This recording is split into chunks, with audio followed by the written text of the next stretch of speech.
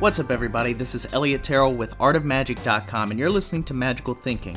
Thanks so much for supporting the show, and I hope you enjoy it. This episode features Paul Wilson, one of my all-time favorite people. He is an incredible magician, author, con artist, sleight of hand expert, and I'm sure you guys are familiar with some of his amazing work. This episode is really special to me. We recorded this on the day that Jim Patton died. And Paul talks about the amazing and enormous influence that Jim had on his life and the way that he approaches the younger generation now. It's really special and it's really touching. And it really says a lot about the character of Paul, I think. He's just one of the sweetest, most encouraging men I've ever known, I've ever met, and I've ever had the pleasure of befriending. We talk about the respect between the generations in magic. We talk about some of Paul's heroes. We talk about filmmaking and how he considers himself a filmmaker. We talk a little bit about the film that he's working on now and his previous films. We talk about the pros and cons of the internet.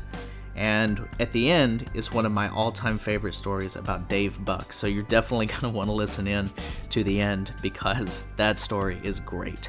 It is a long episode, but it's totally fruitful, and I absolutely cannot tell you how much I love this one.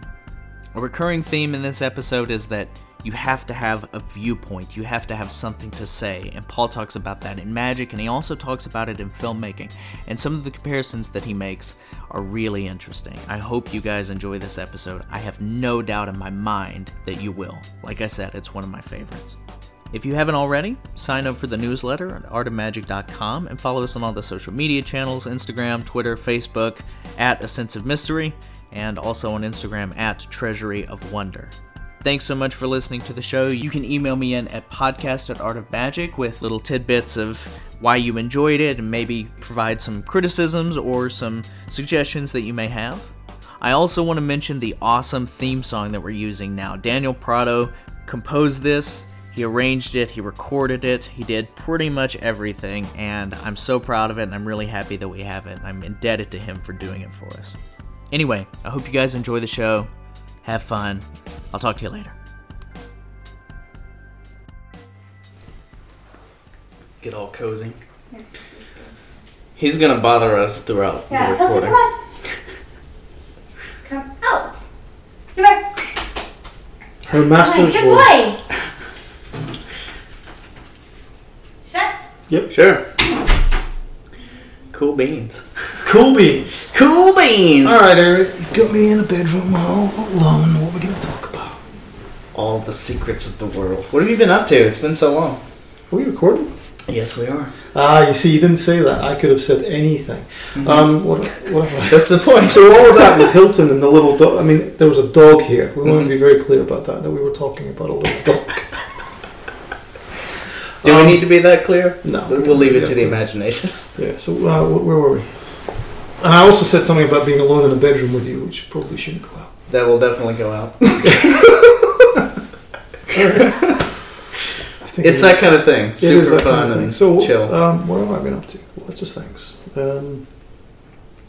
Magic-wise? I don't care. I'm not sure I care. Everything's magic. I think. Yep. I love. There's a great saying about magic is good cake and bad bread. You know, where it's a good thing to have as a treat, but if you have to earn your living and day to day. So I kind of try and use it as a sort of hinge for everything. So I get to do shows whenever I feel like it. I don't pursue that kind of thing very often, but it means that it's more fun, and you're always thinking about new stuff or looking for old stuff and trying to play with it and change things. So most of the last couple of years has been playing, filling out my repertoire with stuff that I like, and I'm kind of doing. There's a point when you're doing magic for people, and they're saying, somebody says, I'm going to give you money to come and do a show, so all you care about is getting reactions, and so you sort of. You want to fulfill the job aspect of it, whereas I'm at the stage now where I kind of do it as much for myself as you want the audience to have fun. So I'm at that stage where you can kind of explore everything and find what you like. And so for the last couple of years, it's been more about enhancing the stuff I've been doing for years, or finding really old stuff that I want to revive, or exploring things that nobody else is doing. And so I do classic effects, but at the same time I'm doing stuff I think no one else is doing. So that's kind of the magic aspect of it, and coming up with new ideas, but not as many as I used to. I think when I was in my 20s I came up with lots and lots of ideas, and now if something occurs to me, I'll spend a lot of time playing with it, and then wondering what to do with it. It will go on the show, or it will maybe go on a little book or a download or something to share it, because that's something I like to do. Mm-hmm. So yeah, it's a funny question though. I'll be honest, it's a funny question. What are you doing in magic?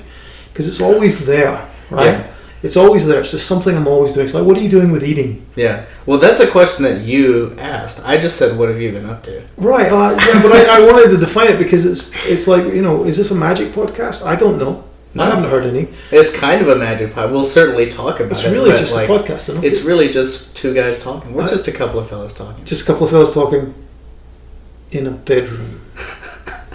Although maybe we're not later, on the bed. Maybe later we're not a couple of fellas doing something else. Yeah, why not? I mean, it's Hollywood. Anything can happen. Mm-hmm. I kind of define magic a little bit separately.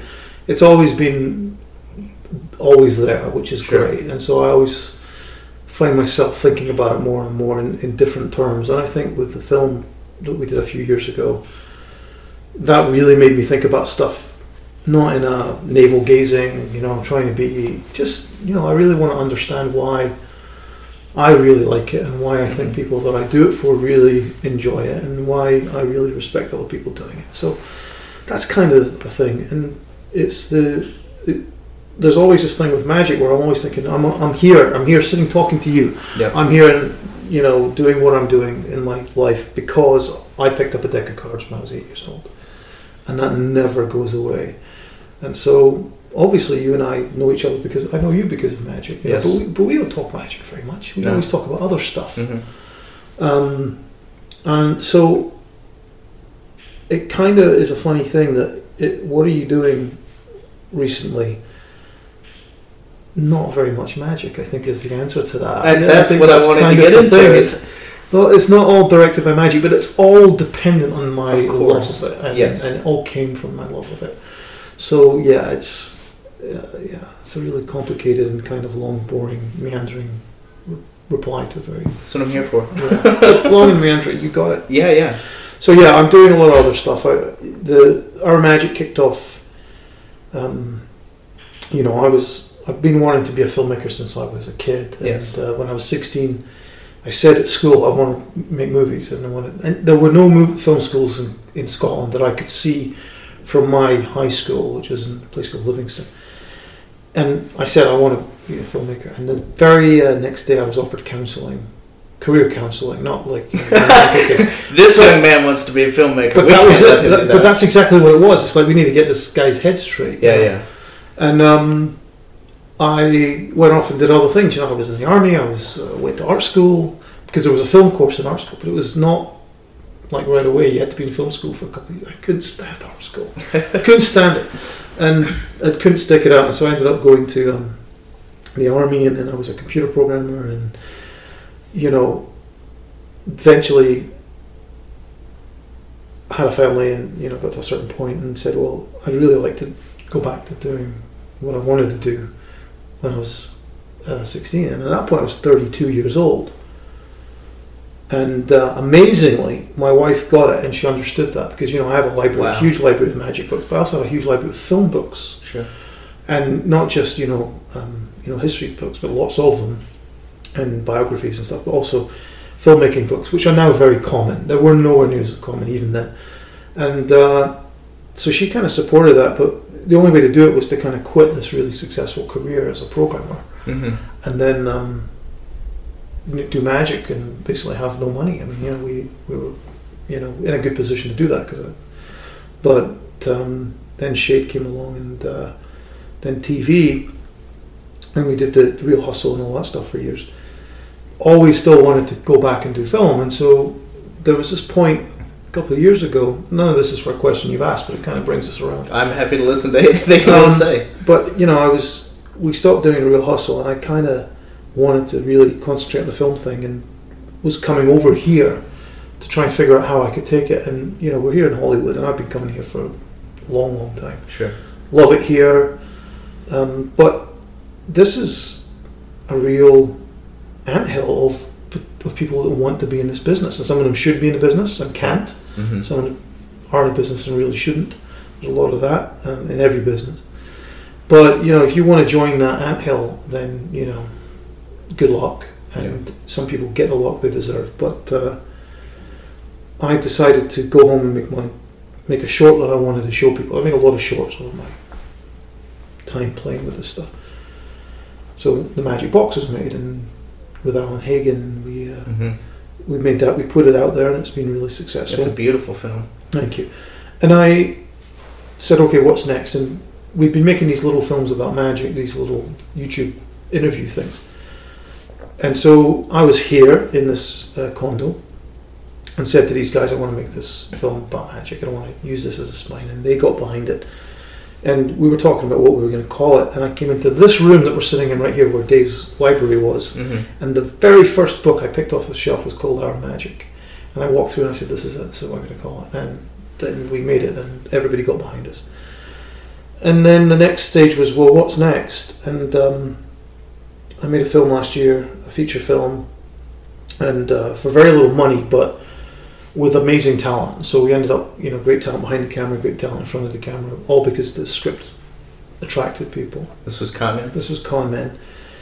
And we made that. We got amazing help in all levels, including the music and everything. And we showed that in October last year. We did a few screenings at cinemas in Glasgow and a couple in Edinburgh, and that started to bring people out of the woodwork who said, okay, what do you need and what do you want to do next?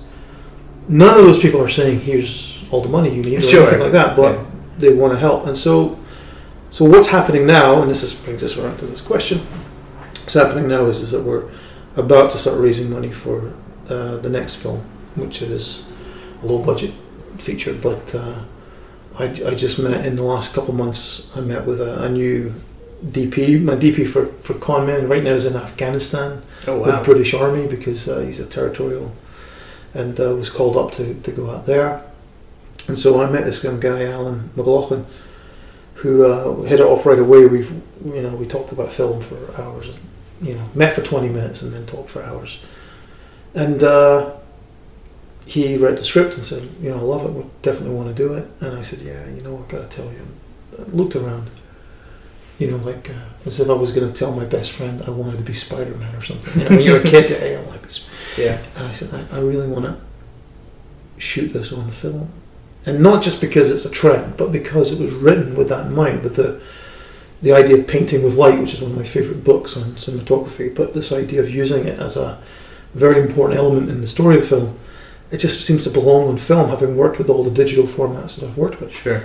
And I was kind of expecting him to go, you're out of your mind, you've got no budget. And he went, absolutely, that's what I'm here to tell you. And so, boom. It all clicked. All clicked. So I decided to come out here and, do some meetings and see what I could raise out here. And he's flying out. He should be here in the next hour or two in town. And this week we're meeting over at Panavision. We've got people interested, and it's all starting to take off. So suddenly, even though there's no money yet, we're actually starting to get some momentum. Yeah. All of it starting with magic as an 8-year-old kid. All of it, obviously the Magic Box, and then now Our Magic, and then Con Men, and now here. So that's it. I mean, that's where we're at. Answering my question. Yeah. It's kind of weird, and I say it's weird because I don't really understand how any of this stuff works. Yeah. And I started noticing all the weird little coincidences, the pieces of kismet, the synchronicities. The synchronicities, which. I know some people believe in that stuff in a sort of, mystical... Welcome to the New Age podcast. Yeah, well, I don't believe in any of that, but I do believe that these things happen anyway, and you can just notice them. Yes.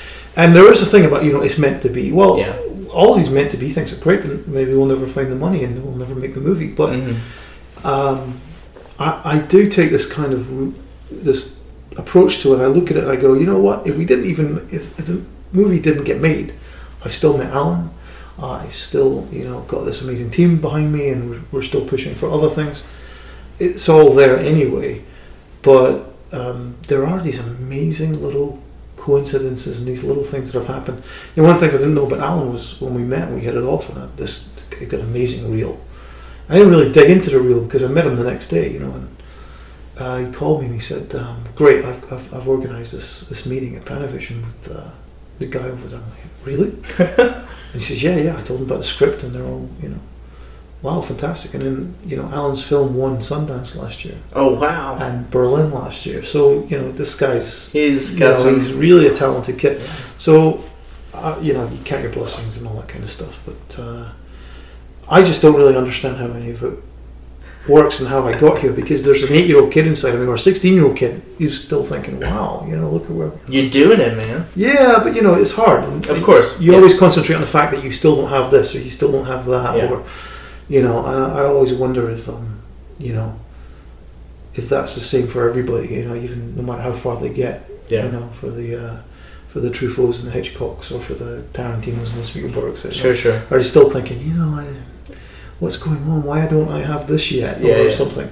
So I'm in that sort of enjoyable stage right now, and this is still new to me.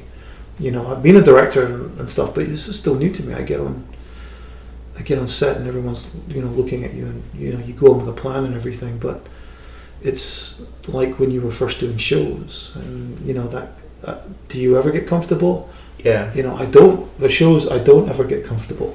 I always feel like I didn't do as well as maybe everyone thought I did. I always feel like it wasn't quite that good. And sure. I always feel nervous beforehand, and so at the moment it's all fresh and new. And, I am 46 years old, and I still makes no sense when I say those words, because it doesn't feel like you're 46-year-olds were very old people when I was young. I'm sure that's as true for some people.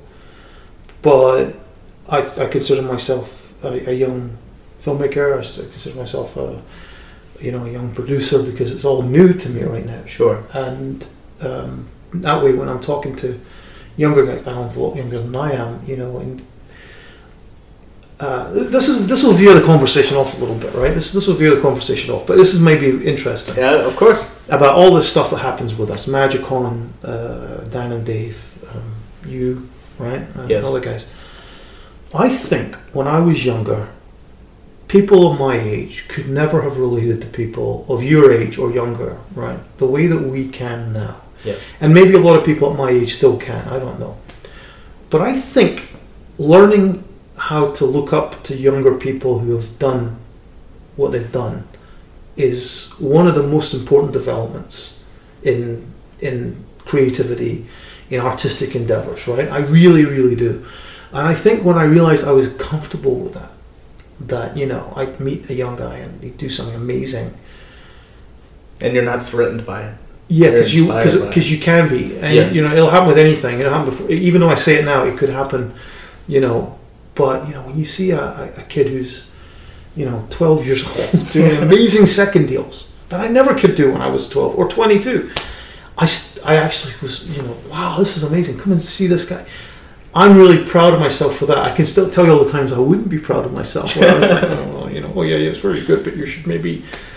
And that's me hearing those people when I was a kid, sure, who would try and fence you in, right? Mm-hmm. And I think that's been really important, because that's what I'm doing now, and there's so many younger guys who've done so much more than me, and I look up to them really.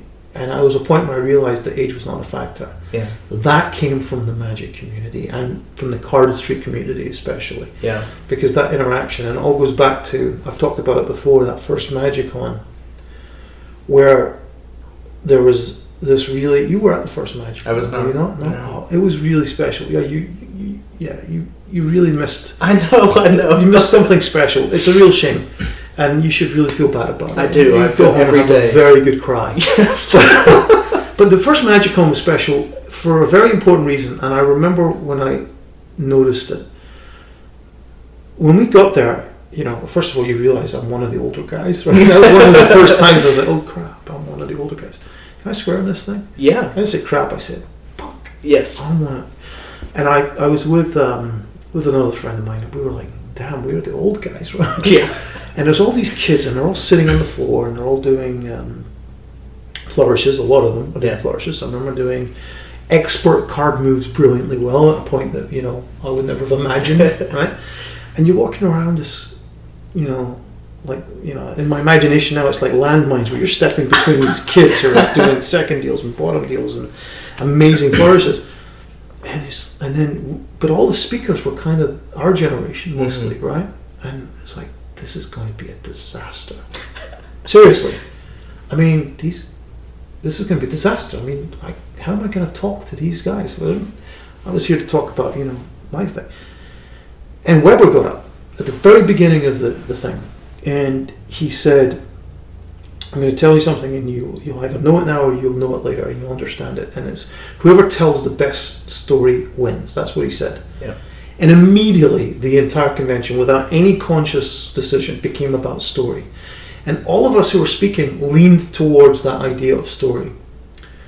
And it became very special. But the thing that really, the moment where I realized something important was happening was when I looked out and all these kids had cards in their hand, they were flourishing, they were dealing into their lap, and they were paying full attention. And they were absorbing everything. Mm-hmm. And that's when I realized this is the first time we've all really connected, two generations connecting. And I think before then, the idea of flourishing, right? You know, Dan and Dave will tell you that there's a definite snootiness about it. Right? There's a definite looking down your nose about it. And there's a reason for that. Not a necessarily entirely bad reason, but the actual expression of it I thought was very bad. I didn't like the fact that, you know, people would dismiss people for just doing flourishes because they could also do magic. The good thing is that yes, flourishes and magic can conflict with one another. That's definitely true. Of course. But they can also exist together in the same space. And there's great footage of Scarney doing magic and cheating, right? Mm-hmm. Cheating, by the way, just like flourishing, I'm doing second deals, and now I'm going to do magic. Well, you can do anything. I saw you do all the second deals. Yeah, exactly. So, but he got up and in the middle of this demonstration, he had it nicely segmented. It was presented so that you saw the skill and the magic separately. But in the middle of it, he said he did some flourishes, old school flourishes up the arm. Sure. He says, here's some things I did in my youth. And I thought, wow, that's how to do it, right? And so this scene in MagicCon really was, I thought, exciting. And that's when I got to meet all these guys that I really think are really interesting right now. And, you know, Maddie Gilbert, I met Maddie at that for the first time. Sure. Which is not only an exciting guy, he's also a very dear friend now, you know. So it was a really interesting thing, and I do think that, you know, whatever happens with me in this career I'm trying to pursue right now, it's founded in my relationships that I built in this world, where I can, you know, relate to and learn from anybody. I do genuinely seek out the old men of magic, right? I mean, I'm the old men of anything. I'm interested. Sure. And always have been like that. You know, if you ever spend a lot of time with your grandparents, I did, my entire youth was spent amongst my grandparents. You do think, okay, I want to learn as much as I can. But when you suddenly realise that there's a two-way street here, and the really smart old guys of the past, including Vernon, I think, I mean, I could be wrong, the reason they surrounded themselves with these, because it was a two-way street, right? Yeah. And there's definitely a tradition in magic, and I think in all things, of being threatened by the up-and-comers, right? That created these barriers, and, you know, you fence people in and you say, oh, how dare you go and do that when you're only 22, and there was that thing, and I suffered from it. I had people who did that to me, actually. Mm-hmm. But I think that, you know, it's so exciting to kind of do what you want to do at any age and just do it anyway. I wish I was doing it when I was 24, but I'll be honest, I don't think I would have anything to say when I was 24 like I think I do now. I think I've got something to say, and that came later in life, and for some people it does. But the really cool guys that I looked up to them because they kind of reciprocated that respect. And I was talking about him today, and a lot of guys won't know him. There was a card magician called Rovi, R-O-V-I. Ivor was his original name. Okay. And I remember I saw him do a lecture, and he was very charming, very funny, and completely amazing. I mean, really fooling stuff. And I gravitated to this guy because, he could fool you without apparently doing any sleights, right? Sure. And as much as I'm big into sleight of hand and cheating and stuff, at an early age, there was a guy called Len Edwards, right? And again, nobody will probably know him unless they came from Edinburgh. But I went to an Edinburgh Magic Circle Open Day, and it was in a golf club, and it was, in a bar, right? And people would sit around. It wasn't just for magicians; it was for their family and for anyone else who wanted to come. Sure. And I went to this thing, and there were 2 rounds of applause circling the room. So guys were doing magic at the tables, and it wasn't that great, right? But there were 2 guys everyone was really reacting to, and one of them was Len Edwards, who was doing no sleight of hand. And he would say that, I'm not one of you. You look at me and say, I'm not one of you whiz kids. That's exactly what he said. I'm not one of you whiz kids. And then he basically would proceed to beat me up without doing anything. I had no idea what he was doing. And I always remember that feeling. And Len Edwards was a real influence on me. But the other guy that was going around the room was a guy I ended up spending a few years with. It was a guy called Walter Sonny Day. And he was an older guy, and probably 60s at the time, and he looked like a caricature of the devil. With his beard, and I got a pointy beard right now, but he really had his chin and his features, and he was quite withdrawn because he suffered from anorexia nervosa. Okay. And he had been in a terrible car crash. And there was another card magician, a very well-known card magician in the crash with him, who told me a lot about it. I don't want to say his name because I don't know how private that is. But sure. They were in this bad car crash coming back from a convention, and as a result, he had ended up suffering from anorexia nervosa.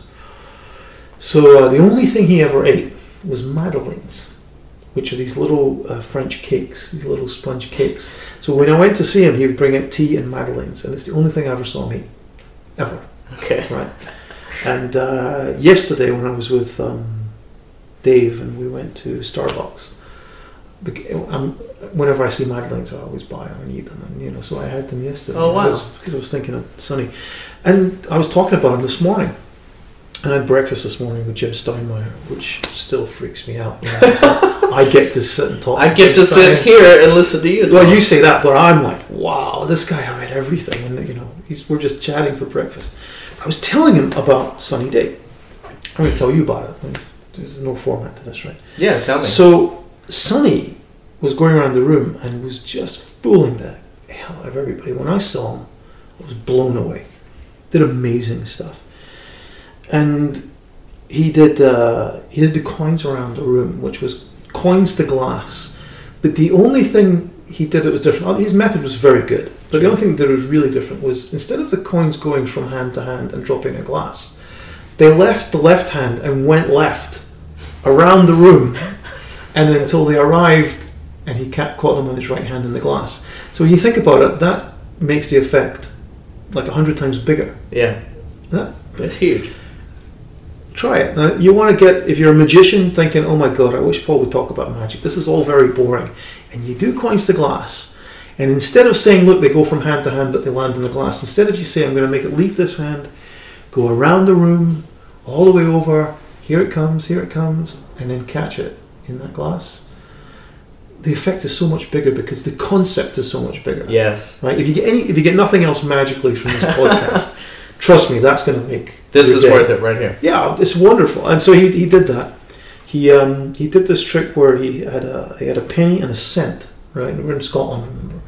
I had a penny and a cent, and he says, "What's in my hand? The penny or the cent? The penny or the cent?" It's an old trick, right? And finally, he makes you say, "Well, if you take out this, it must be a cent."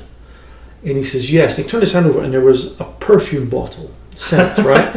But not just a little like a big perfume bottle with a big rubber squeezer hanging off of it, and it just made you go, "Wow!" And he did Spellbound as well.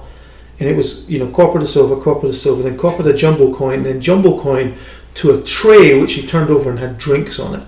What? Seriously, right? That made you just leap up out of your chair. And it's unbelievable. So one of the things he did was he did a vanishing die trick, okay, where he put 2 dice in his hand and he shook them, and they vanished, and it was an amazing illusion. And I said, Tony, you got to teach me this. You don't want to learn that. I really do. No, and for months he just tormented me, and he would do it over and over again. And these things were gone, right? They were gone. And when they shook his, so I begged him. Finally, one day, he said, "Okay, if you really want to learn it, I'm going to teach it to you. You want to learn it?" I said, "Yeah, okay, so I need to get something." And he went out, and he used to live in a shop, and it was a shop with all the windows were boarded up, right? Okay. The toilets were public bathrooms nearby. Okay. And it sounds like he was living in squalor, but it wasn't. It was very clean, except it was full of stuff, books and pamphlets and manuscripts. But the main shop area was like piled high, and the only place that's come close to it in terms of layout, in terms of having stuff everywhere and a little pathway to walk through, was Jerry Andrus's house, okay. Which we'll talk about later if you want. So, in this shop in the back, we would sit in session for hours and hours. Now I was a teenage kid, and I have to be honest, like a little old guy that looks like the devil, going into his window boarded up shop and talking about magic. You know, I mean, yeah, I don't know if I'd be happy with my kids doing this. No. Right? But there was nothing like that. It just still weirds me out. Anyway, he said, I got to get something, and he goes out to this outside shop area where there's just tons of junk. Mm-hmm. It wasn't junk. He had printing projects, and he would bind books and weird stuff. Well, he came back with a big hammer, and he said, "Okay, open your mouth as wide as you can." And he held the hammer up, and I stared at him. What? And he opened his mouth, and he detached his false teeth from the gums, mm-hmm. and he shook his jaw, and it sounded exactly like 2 dice. Oh God! So what he had done is he would say, "Watch," and he would detach these and put it in, and he was shaking his chin very slightly, creating this perfect sound of 2 dice in the hand. I mean, perfect. And that's how it was done. Wow. Needless to say, I didn't let him knock out all my teeth. And I hope I never have to be able to do that trick. But so he was a very interesting guy. And he was, an older guy who was really interested in what I was interested in. So when I said, I've got an idea for a coin trick, he would really work on it with you. And then he would ask you questions, well, why do you want to do it like that? Why do you do 2 moves? Why can't you do 1? And, all that kind of stuff. Mm-hmm. So he instilled in me a very solid appreciation for less moves, but for direct methods, So even if it meant doing something really difficult to get the effect, that's fine, only if that's the most direct way to get the effect. Sure. And Roy Walton too, we'll talk about him. And the other thing that Sonny did, which I think is still one of my favourite tricks of all time, I was talking about this morning with Jim. He did a cabaret piece at one of these magic circle events for the public, and he came out, and there was a microphone stand, and there was a little guy, and he came out, and he was going to do cards to pocket or some stand-up cards routine, and the microphone was way too high for him. He couldn't reach it, and so he's trying to talk, and the microphone's too high, and he tried to adjust it, but he wouldn't adjust. So he called out to the wings, and 2 guys came out from the wings and lifted him up at the elbows so he would reach the microphone. So he's now a couple of feet off the ground. Sure. And he then dismissed them, and they left him levitating in space to continue the routine, right? Which he did. That's amazing. And the method was that he had built that microphone stand out of metal, and there was a female notch, a hole. Sure. And one of his shoes had a metal plate in it with the male end of the notch that went in, and it worked because he had anorexia. And he weighed almost nothing. Wow. Nobody else could do this trick. Sure, right? sure. And it just blew me away that he used his condition as a method. And that's what he told me. He says, "Well, I had anorexia." I was thinking, how could I use that? What? This, blew me away. Really, really did blow me away. I still miss him. I mean, he died 88 or 87. I can't remember. I was still quite young. I was in the army when he died, so it must have been 88 or 89. And you know, he just was, again, he was this really cool older guy, and he was a magician that no one's really ever heard of. But I'll tell you, I've met all the best magicians in the world. He was way up there, you know, and he wasn't alone. You know, there were other guys I met, you know, that, again, you know, Dave Campbell from Scotland, who was this amazing thinker and a really good performer. I only ever saw him perform in pubs and things like that, but he was a really good performer, very charming, really fooling, did all this magic. And I met him, I'd heard of him, I was a young guy, and I met him, and he showed me some magic, and we talked, and he said, well, next time I see you, I'll bring you my notes. And I didn't see him for maybe a year, and he brought me his notes. Okay. You know, and just because he remembered, and I was, you know, I wish I was like that. I'd always forget things like that. And he just was really nice, really charming, and so obviously he died, and they did his book, and I did all the illustrations for the book because I wanted to repay the compliment of giving me his notes. Yeah. But if you don't have the Dave Campbell, Legacy of Dave Campbell, book published by International, and if you want really commercial, really clever ideas, most people don't even know it exists. And that guy is as good as many of the magicians I've ever met, but most people have never heard of him. And again, older guy, much older guy. And when I look back, it really was hanging out with those guys that made me, you know, think about magic in a more artistic sense, but also in a more complex sense. You know, I really kind of thought about it more than I would have if I didn't have that. You know, and I think, you know, Aaron Fisher always likes to talk about, well, maybe not now because he's changed, but you know, we used to talk about this, about having no mentor. Mm-hmm. He had Jack Berman, and Harvey Rosenthal was another influence on him. And we had these guys, you know, I had Gordon Bruce as well, you know, and you know, you looked up to them because they were really, really, really good. Mm-hmm. But as it turns out, they weren't just really good because I was young or inexperienced. They're really, really, really good, right? Mm-hmm. And we got very lucky in our choice of mentors. And the great one for me being, you know, Roy Walton. You know, I mean, couldn't give me a list of all the great card magicians available, and I couldn't have made a better choice if I had the choice of everybody. Really got lucky.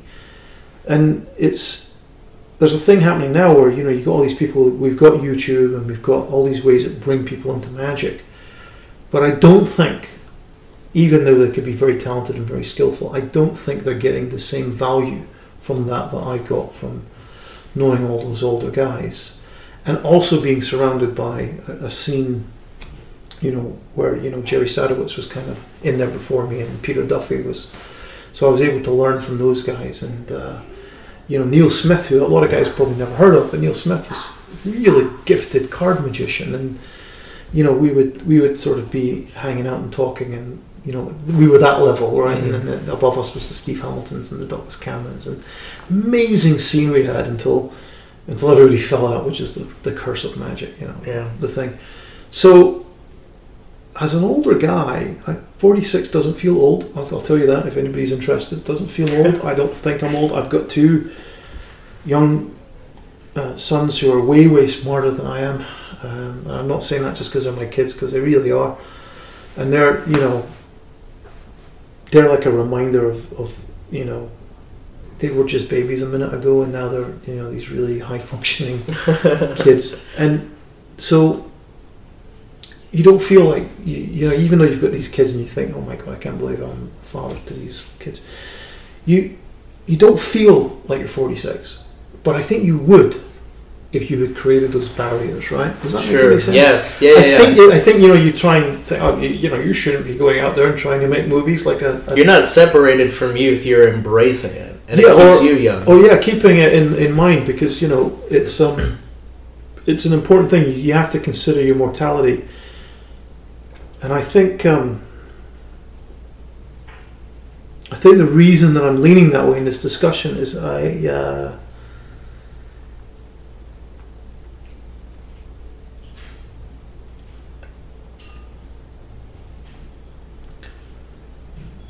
I just learned today that Jim Patton died. So yeah, we'll maybe talk about it in a bit. So, yeah. I had the immense pleasure of meeting him once at MagicCon. Yeah.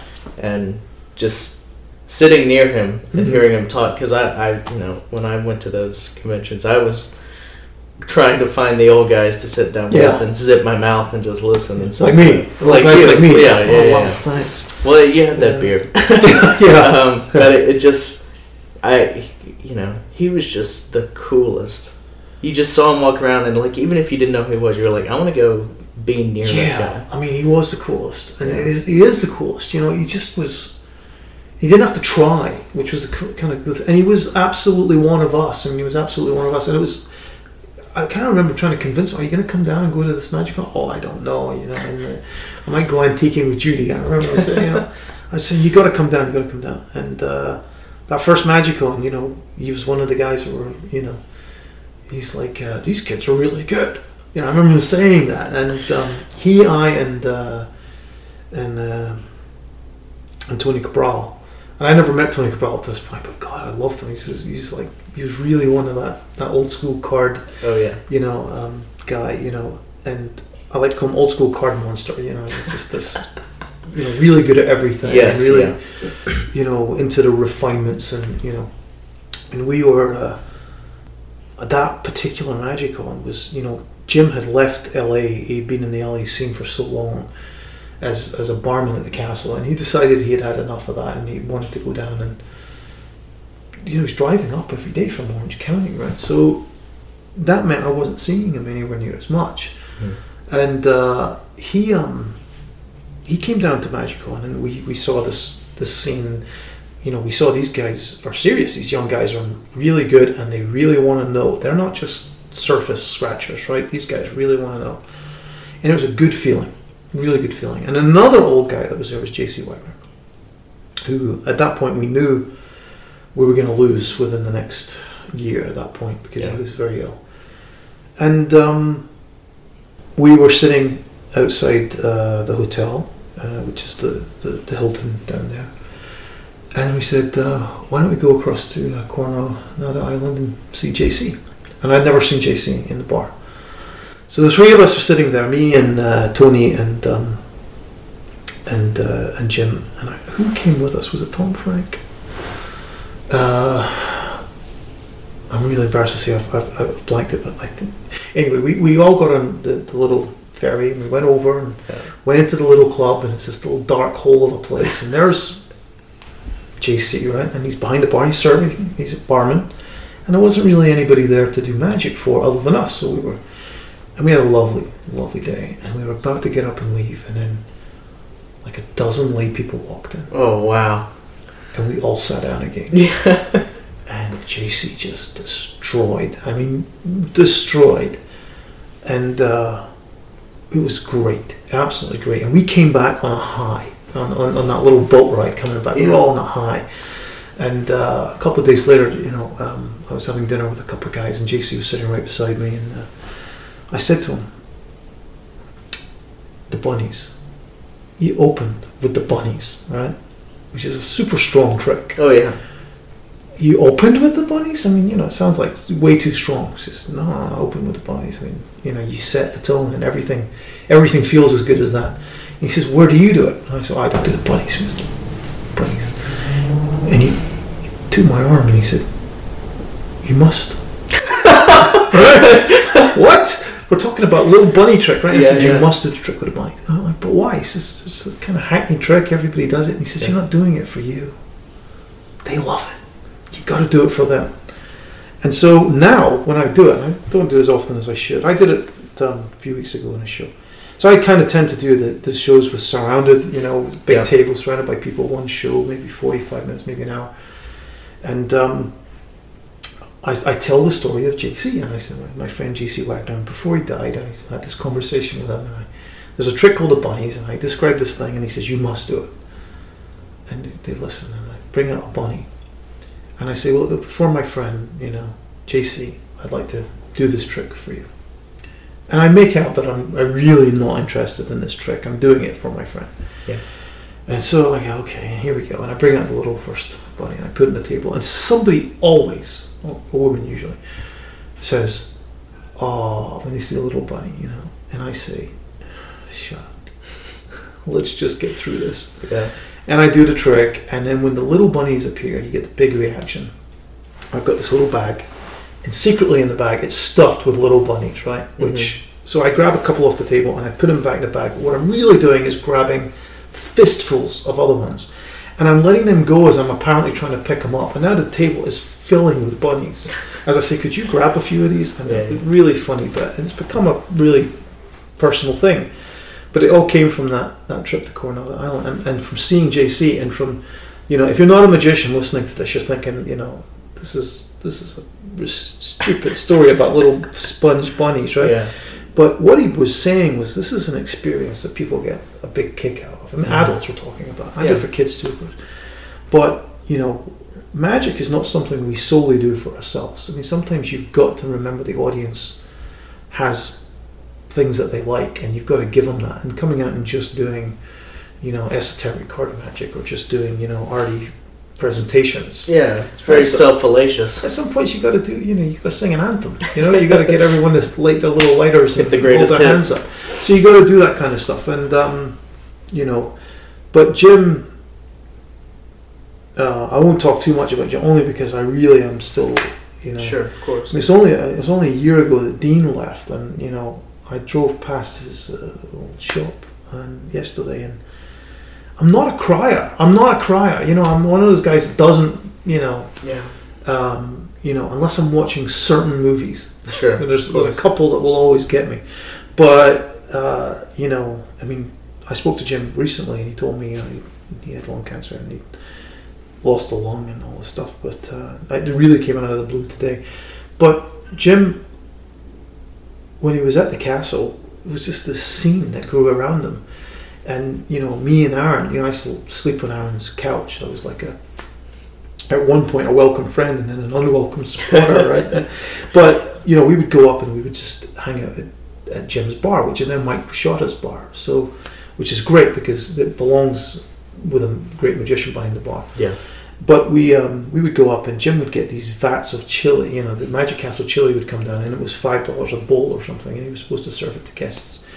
And he would maybe sell 2 bowls in a night, but it would be empty because me and Aaron would go and empty. We'd just eat for free, right? He'd give us free, and we'd buy a drink, but I don't know how we'd all get so drunk on that one drink, because he kept topping it up, And so it was a real scene, and we'd hang out down there and talk magic and make fun of each other and other people, of course. And it was a really great scene, and he really was a connoisseur. So if you showed him a sleight that was really clever, he would think about it for hours, and he would really appreciate it, and he'd laugh, and he'd have all that stuff. And, he just was, he was a big kid. He was a kid right till the end, he was stylish, I mean, this guy, you put clothes on this guy, I mean, he immediately looked like good, he always wore Ralph Lauren, right? That was his thing. He always wore that. That's nothing else.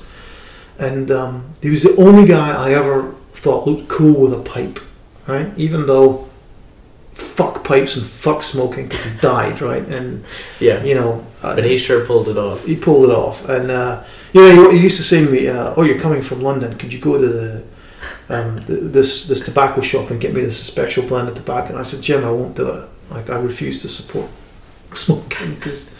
I'm very happy the day that I didn't, but he just was a cool guy, and he was a surfer, right? So he had youth in his veins. I mean, and he was a surfer right up to just a couple of years ago. He would go down to the beach, and even if he wasn't surfing, he'd go down and come back and assess. These kids today, they don't understand. But he was part of the scene, and guys knew him. Like, really famous surf guys knew him, and so. He's an inspiration for that, it doesn't end when you get to 30 or 40 or 50 or 60 or 70, and I think Vernon was the inspiration to him for that, where, he was still this guy who was living his life to the full. And I'm sure this has all become very circuitous and very, labyrinthine to try and get to this point, but he definitely exemplified that, never lose the thrill of it, never lose the joy of it, right? And when I think about these guys that are passing away right now, Dean Dill passed away last year, and now we've just lost Jim, and it's really, these guys are leaving too young, no matter what their age. Yeah. Vernon died, he was still too young. He felt like he had more to do. Yeah. And I think if you can die with that, no matter what age, if it felt like you weren't done yet, that leaves people something to do. Yeah. For you, right? A little passing of the torch. So today it's funny. I just found myself talking about this, and it wasn't conscious at all. But I know it's because, I found out about that today, and it's still sinking in. I mean, it's annoying me because last time I was here, I didn't go down and see him, and I should have. But then, that's always going to be the case. Yeah. So, and So if you go back to that original question, how have you been or what have you been doing? It all kind of comes around to that. Everything is put into sharp relief by the news today of something ending, but everything that I'm doing is kind of inspired by him and the other elements around it. Yeah. I'm sure none of this is useful. This is all making no sense. This is all the point. Yeah, this maybe. is the juice.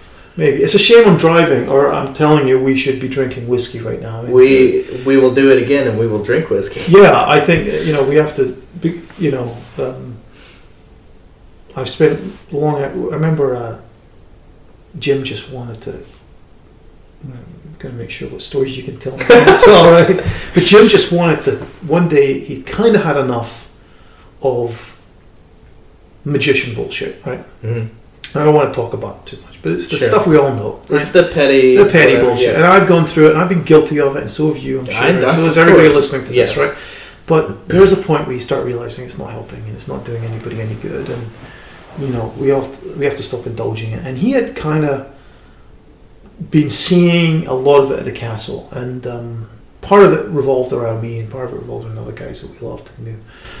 And it was putting off magic. It was putting off the scene, and it was making it unpleasant to be around. Yeah. Right. You have to remember, he also worked at the castle. He didn't have any choice. He had to do that, right? Yeah. So he just said, "You know what? Fuck it. Let's go to Aaron's." And Aaron was out of town. I was staying at Aaron's house, and we went to Aaron's, and we stopped, and he bought a bottle of whiskey, and I mean a big bottle of whiskey, Glenfiddich it was, and we went into that room, and we just came out a day later. I mean, I've never really done that. I mean, I'm not a drinker. I'm not a particularly good drinker. When I was in the army, I once bought a bottle of whiskey and was drinking it at New Year's. I was in the forces. I wasn't on duty, obviously, and somebody had to take it away from me because I was drinking it, and I really was careful with alcohol after that because I almost killed myself drinking an entire bottle of whiskey. So that was the only other time where I'd gone through so much alcohol in a short period of time. Yeah. And he just wanted to get into a room, close the doors, he put a deck of cards between us, and we just, Yeah. and it was amazing. It was great. It was. I didn't want to repeat it because I don't drink well. I'm not a great drinker, but for him it was just this massive relaxation. And we slept on couches and chairs, and we walked down the Denny's and did breakfast and came back and had a glass of whiskey, and then that night we both were back in the castle, and we kind of let go of all that junk that happened. And that was a really great session. I couldn't tell you any magic I came up with or saw or thought of or discussed that day, because it was just about two guys just drinking and getting that shit off our shoulders. It was really one of those things. I felt so privileged that one of those old school card guys wanted to have an old school card session with me. And I don't recommend it, by the way. If you have an old school card session, you don't have to have an entire bottle of whiskey there and drink it all, because we drank it all. Of course. It would be wasteful not to. Yeah, it would. But it was just really, really great. And I don't know if Aaron's listening to this, but I'm thinking of you today, buddy, because I'm sure you're hurting today too. Because Jim was really special. He really was. He was flawed. I mean, I'm not going to talk about his flaws, but he used to. I once sat with him, and he did like 20 mucks. None of them were good. None of them were good. And I had to keep telling him, I'm really sorry, but I can see that. And he's like, oh, damn it, he did another one, damn it, he did another one. And then about half an hour later, it was all kind of uncomfortable because, I was trying to be honest. I didn't want to say, well, actually, that one looks good when it didn't. Yeah. Because then he'd bust you on that, right? Yeah. And then he was just sitting playing with one, and it looked brilliant. And I was like, well, what's that one? And he said, oh, this one's no good. I said, well, that one looks really good. And he was getting upset and angry. And it was really cool. So he had this kind of gnarly thing. But he was honest as you could get in terms of that. He was really a friend, and, he would speak to you about things, and just sort of a father-like in a way, and sure. So he told me some great stories. One of my favourite stories about him was with Larry Jennings. And Larry liked to drink, right? So Larry would have some drinks, and then the next day he'd say, I was thinking of this thing, and whose is this? And Jim said, well, that's mine. I showed that to you last night, Larry. Oh, wrong. Okay. Well, what about this? And he showed this. So, well, actually, I showed you that as well, Larry. He says, well, damn it, Jim, you can't have them both. And, so he used to tell all these great stories, and he used to know all these really... He was around it all, and he was a really integral part of it all. And then I used to kind of marvel at the fact that a lot of the enthusiasts of magic were just kind of... He was just a barman, or he was just there. And I wondered if that was the same for Vernon. These people would come in and they wanted to be great magicians, and Vernon was just there, and they took him for granted. Maybe that definitely happened with Jim. That he was taken for granted. But when I was at the castle, if Jim was there, I was right beside Jim, right, always. And so were the other smart guys like Aaron and so forth. So, I think that's one of the most important things about magic, is that we can cross the generations now, and we can share. And when that's happening, both sides benefit in the most wonderful and magical ways, right? And when it's not happening, when you're seeing the barriers being put up, then everybody's losing.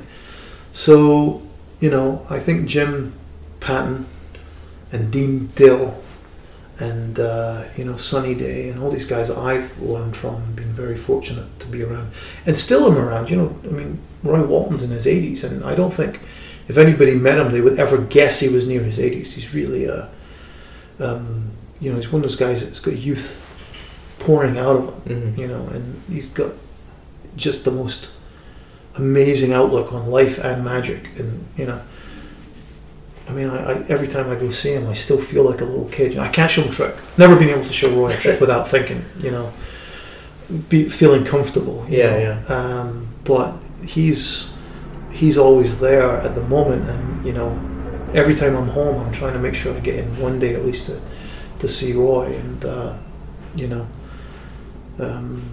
it's still there. And wherever you are, if you're a magician listening to this right now, those guys maybe are still around, and Aaron reached out to Jack Berman and said, I want to have lessons. And I think Jack, I don't know how many he charged him for, but it wasn't a lot. As soon as he realized he was serious, he stopped charging this kid, and of course he became Aaron Fisher, who's, very talented and, very good thinker, and a very, very important contributor to modern card magic. Sure. Because an old guy and a young kid are sitting in a room together, and that's the way it works. So somehow that's at the heart of everything I'm thinking about today, just because of Jim. And it's happening all over, I think when you see it not happening, there's two aspects to it, and I think there's a really creative outlook where you take a kid who doesn't know anything, so he doesn't know what he can't do, and can come up with all sorts of great stuff. and sort of, becomes his own creative ball of energy, sort of within a vacuum, and you see that coming out every now and again. But that's kind of rare. Mostly you see people who are just doing stuff they've learned online. Sure. So I'm wondering how all of this, the podcasts, the internet, how we can maybe break those barriers down a little bit and make more access to, the guys out there like the Jim Pattons that are still around, and instead of creating those vacuums, or worse, creating a community of really talented magicians who don't connect with that generation, or don't connect with with books, right? Yeah. Which we could talk about for a long time.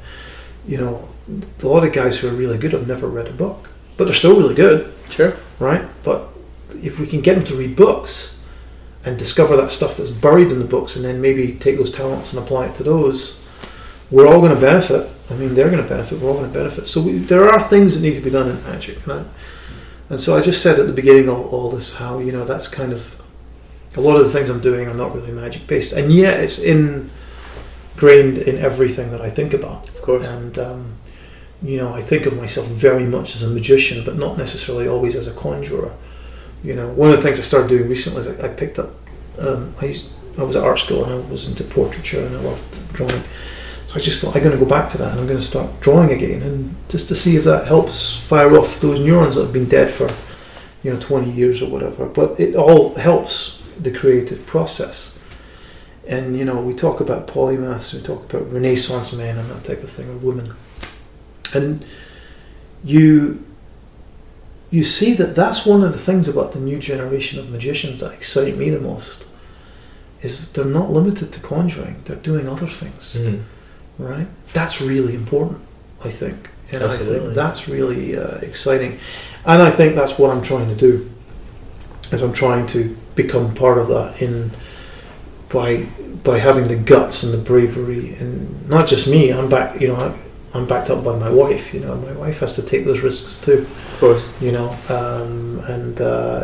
Otherwise, everything falls apart, and your kids have to take that risk too by supporting you, and your family, your dog, right? I mean, so it's not just like I'm breaking out and I'm on my own. Yeah. It's a different experience for me than it would be for you even. Yeah. So it's, I don't want to ramble. I've got this automatically don't ramble thing, but I'm rambling. Turn that off. Yeah, I know. You ramble as much as you want. But there is this kind of really great thing about all of this stuff that I've been talking about so far, that if I'm sitting here processing it, I begin to wonder if I would be doing this if I wasn't inspired by Dan and Dave, right? Mm-hmm. Sure. Who I love dearly. I mean, really, as people, apart from anything else, as people, right? And and you. Thank you. New people that I'm meeting all the time. Lauren, who I think's great. I mean, she's really an interesting person. Ning Kai. Ning Kai's a really interesting person. You should. I'll connect you with Ning Kai. Okay. Who's kind of an inspiration as well, because she was a professional illusionist working with J.C. Sum, and they were like a double act, and traveling the world lecturing and doing shows and being on TV and doing all that. And then she decided, well, actually I'd like to write, and I'd like to travel more, and I'd like to focus on the things that interest me and be a model, right? She's a beautiful girl, obviously, but she's a beautiful person on top of all that. I mean, if you put a sheet over her, you could feel her charisma, right? She's one of those people.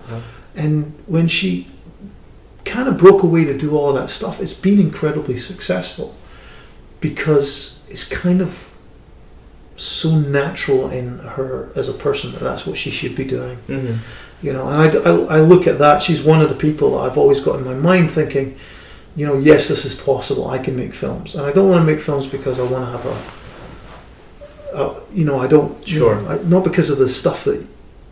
There are two different types of filmmaker, right? There's people who want to be a filmmaker and make films, and that's what you want to think about all the time. And there's people who want to say, they're a director, right? Yeah. Now we've all got that in us. I've got that in me, right? But Of course. I literally am not doing this. If nobody watches my films, I can still make them. Mhm. I made them for me, and hopefully for the people around me who work with me, and we're all proud of it, right? You know, I can look at anything I've made up to date and say, well, I could have done this and I could have done that, but I couldn't because I didn't have those resources, or I didn't have those talents at that point. Right? Yeah. I didn't have those skills at that Of point. course. So generally speaking, at the moment, knock on wood, I am very, very happy with what I've done so far, and not just under the conditions that I made it, but in and of itself, I'm very happy, and I hope to always be happy and not just do something for money and stuff. But the endeavor, I really wanted to do this, and I still want to do it, and I don't care really if you like it or not. I want you to. But I'm doing it because I feel it's the right thing to do, and I think I've got something to say. And I look at people and I think Ning is definitely one of the people that makes me think, yes, if it's the right thing to do, it'll work out. Yeah. You know? And so long as I can put bread on the table, I don't have to be a billionaire or a millionaire or anything like that. As long as I'm fortunate enough to do what I enjoy doing, and hopefully will be good at, right? And looking around and surrounding myself by people who do these things in different endeavors, right? But do these things, you know, it really is helpful. It really is inspiring. And the more I think about it, the more I think about the inspiration that comes from this generation of magicians and creators. And there's, you know, I hate the whole hipster culture thing. Right? I hate it. But no, Says the man with round spectacles. round spectacles and a pointy beard. But I hate it because people assume Apple I'm Watch. part of it, right? And I'm wearing an Apple Watch. But it isn't the Who calls himself a filmmaker? because it's a filmmaker, right? But it isn't. Yes. But it isn't the. It's the hipster culture label that I hate. Yeah. Right? Because there are some people who embrace that. That's what they want to be, just like someone likes to say they're Right. a filmmaker. But there are people who just enjoy that life and indulge in it, and you know, they don't just say it's artisan because that's a cool word and it's a good label. Yeah. They do it because they really like to do it, And they really care about it, and you feel that passion. So there are the people who feel that passion, and the people who want the lifestyle part of it, right? Yeah. The hipster lifestyle. They want to do it as a, and next year they'll do something else because that's the lifestyle that's attractive, or that's the fashion, or whatever. So I feel like I'm part of it, but not because of this. And I like this. I like my beard, and I love my glasses. I think it looks right? great. Yeah, your glasses. And are awesome. I don't have any hairstyling options on the top of my head, right? This is the only one I've got, so I'll take what I can get. But I do. It's easy for people to dismiss you with that label, Yes. right? And Yeah. just say, oh, well, it's just a bunch of hipster bullshit, right, or Yep. whatever. And yet, there's plenty of hipster bullshit, and I can feel it, and I can sense it, and I can hate it. Mm-hmm. But when I come across somebody who just loves what they're doing, it flows, right? It flows. It's so energizing and Yeah. fulfilling. Yeah. Yeah, and it's that guy who, is the filmmaker with his collar up, driving around, and hey, I'm a filmmaker. Right? That guy isn't the guy that interests me. Yeah. It's the guy sitting there going, well, why did you do that in that movie? Why does that work, and why does that not work? And then you start talking on those levels, and that passion comes out. Those people really interest me, and it's at every single level. And I sometimes find myself really fortunate to be surrounded by those people. And I had a great conversation a few days ago with when my son Cameron, we were talking, and Cameron is he's a physicist. He's just been accepted, an unconditional acceptance into Glasgow University for theoretical physics. Wow. He works really hard. He was at CERN a couple of years ago. Jeez Louise. With his school. You weren't kidding about him being smarter than you. Yeah. I mean, really. And he sounds amazing. He is amazing, and he's, he works incredibly hard, and I'm really impressed.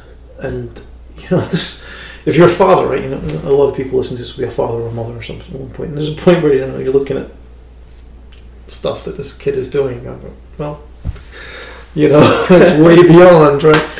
And so you're always looking for stuff that you can relate.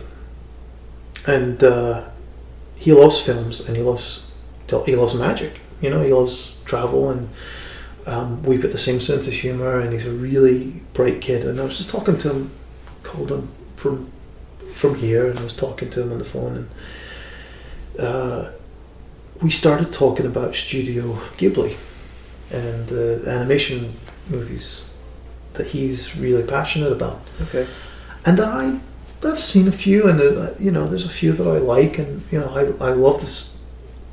I love the story of the studio and of the people involved with the studio, and that really interests me. And the films I don't find as intriguing as him until we had this conversation. And here's this guy who's really passionate about the subject and really able to express himself about the subject, and I find myself being inspired to watch more of the movies because he is now putting them into a context that I understand. Mm-hmm. And it really was intriguing to me that I'm learning from my son. Yeah. Right? Really. And I get that my Connor is the same. Connor is he's a young guy who I could talk about my kids for hours, so can anything. No, go ahead. But he's a young guy who really is smart and amazingly talented as a musician as well. And, he plays guitar, and sometimes it's a problem because he plays all types of guitar, but he plays it loud. And I was brought up. I was when Metallica's first album Kill 'Em All came out. I bought it from John Menzies in the Armadale Centre in Livingston in 1980 something because it had a picture of a hammer and blood on it. I didn't know this band, and it was called Kill 'Em All. I was like, I'm going to buy this. This will piss everybody off when I bring it home, right? So, and it was, and I'm a huge Metallica fan now, and I always have been. But I bought it because there was blood and a hammer on the cover. Let's be honest, right? So I know good guitar music, and I'm hearing it coming out of his bedroom, and he is really good. And he did very well as at school, and he went to university and out of college, and he was going into university right after, and he did mechanical engineering design, got an A and all that stuff. But as soon as he started the second year, you could tell that this wasn't for him. Yeah. You could tell he wasn't. But he's one of those people that really wants to see things through and doesn't like to not see things through. And so it was really interesting to discuss with him, because you can't talk him into anything. He's going to do it or he's not going to do it. He knows his own mind. If you don't want to do this, you should do what you want to do, and you should figure it out. And he was like, well, I've started the second year, I think I should see it through. And I really was like, wow, this is inspirational, right? I wish I felt that way. But I'm his dad saying, actually, maybe you shouldn't in this case, because, if you don't want to do this, you should spend your time doing what you want to do. And not only that, you're at the early stages where it's acceptable. You could bow out now. And he did. And he's now applying for film and television, and he wants to be a filmmaker. And now that he's got that spare time, he's in demand. He's doing internships. He's being paid to work on films. He's an asset on set. So all these local filmmakers, young filmmakers and older filmmakers, are now using him. And he worked on Con Men.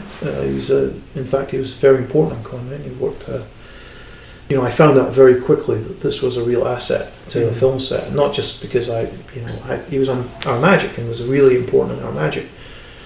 But I found out that this is a really reliable guy, despite the fact he's my kid and everything. Sure. But this is something I can rely upon.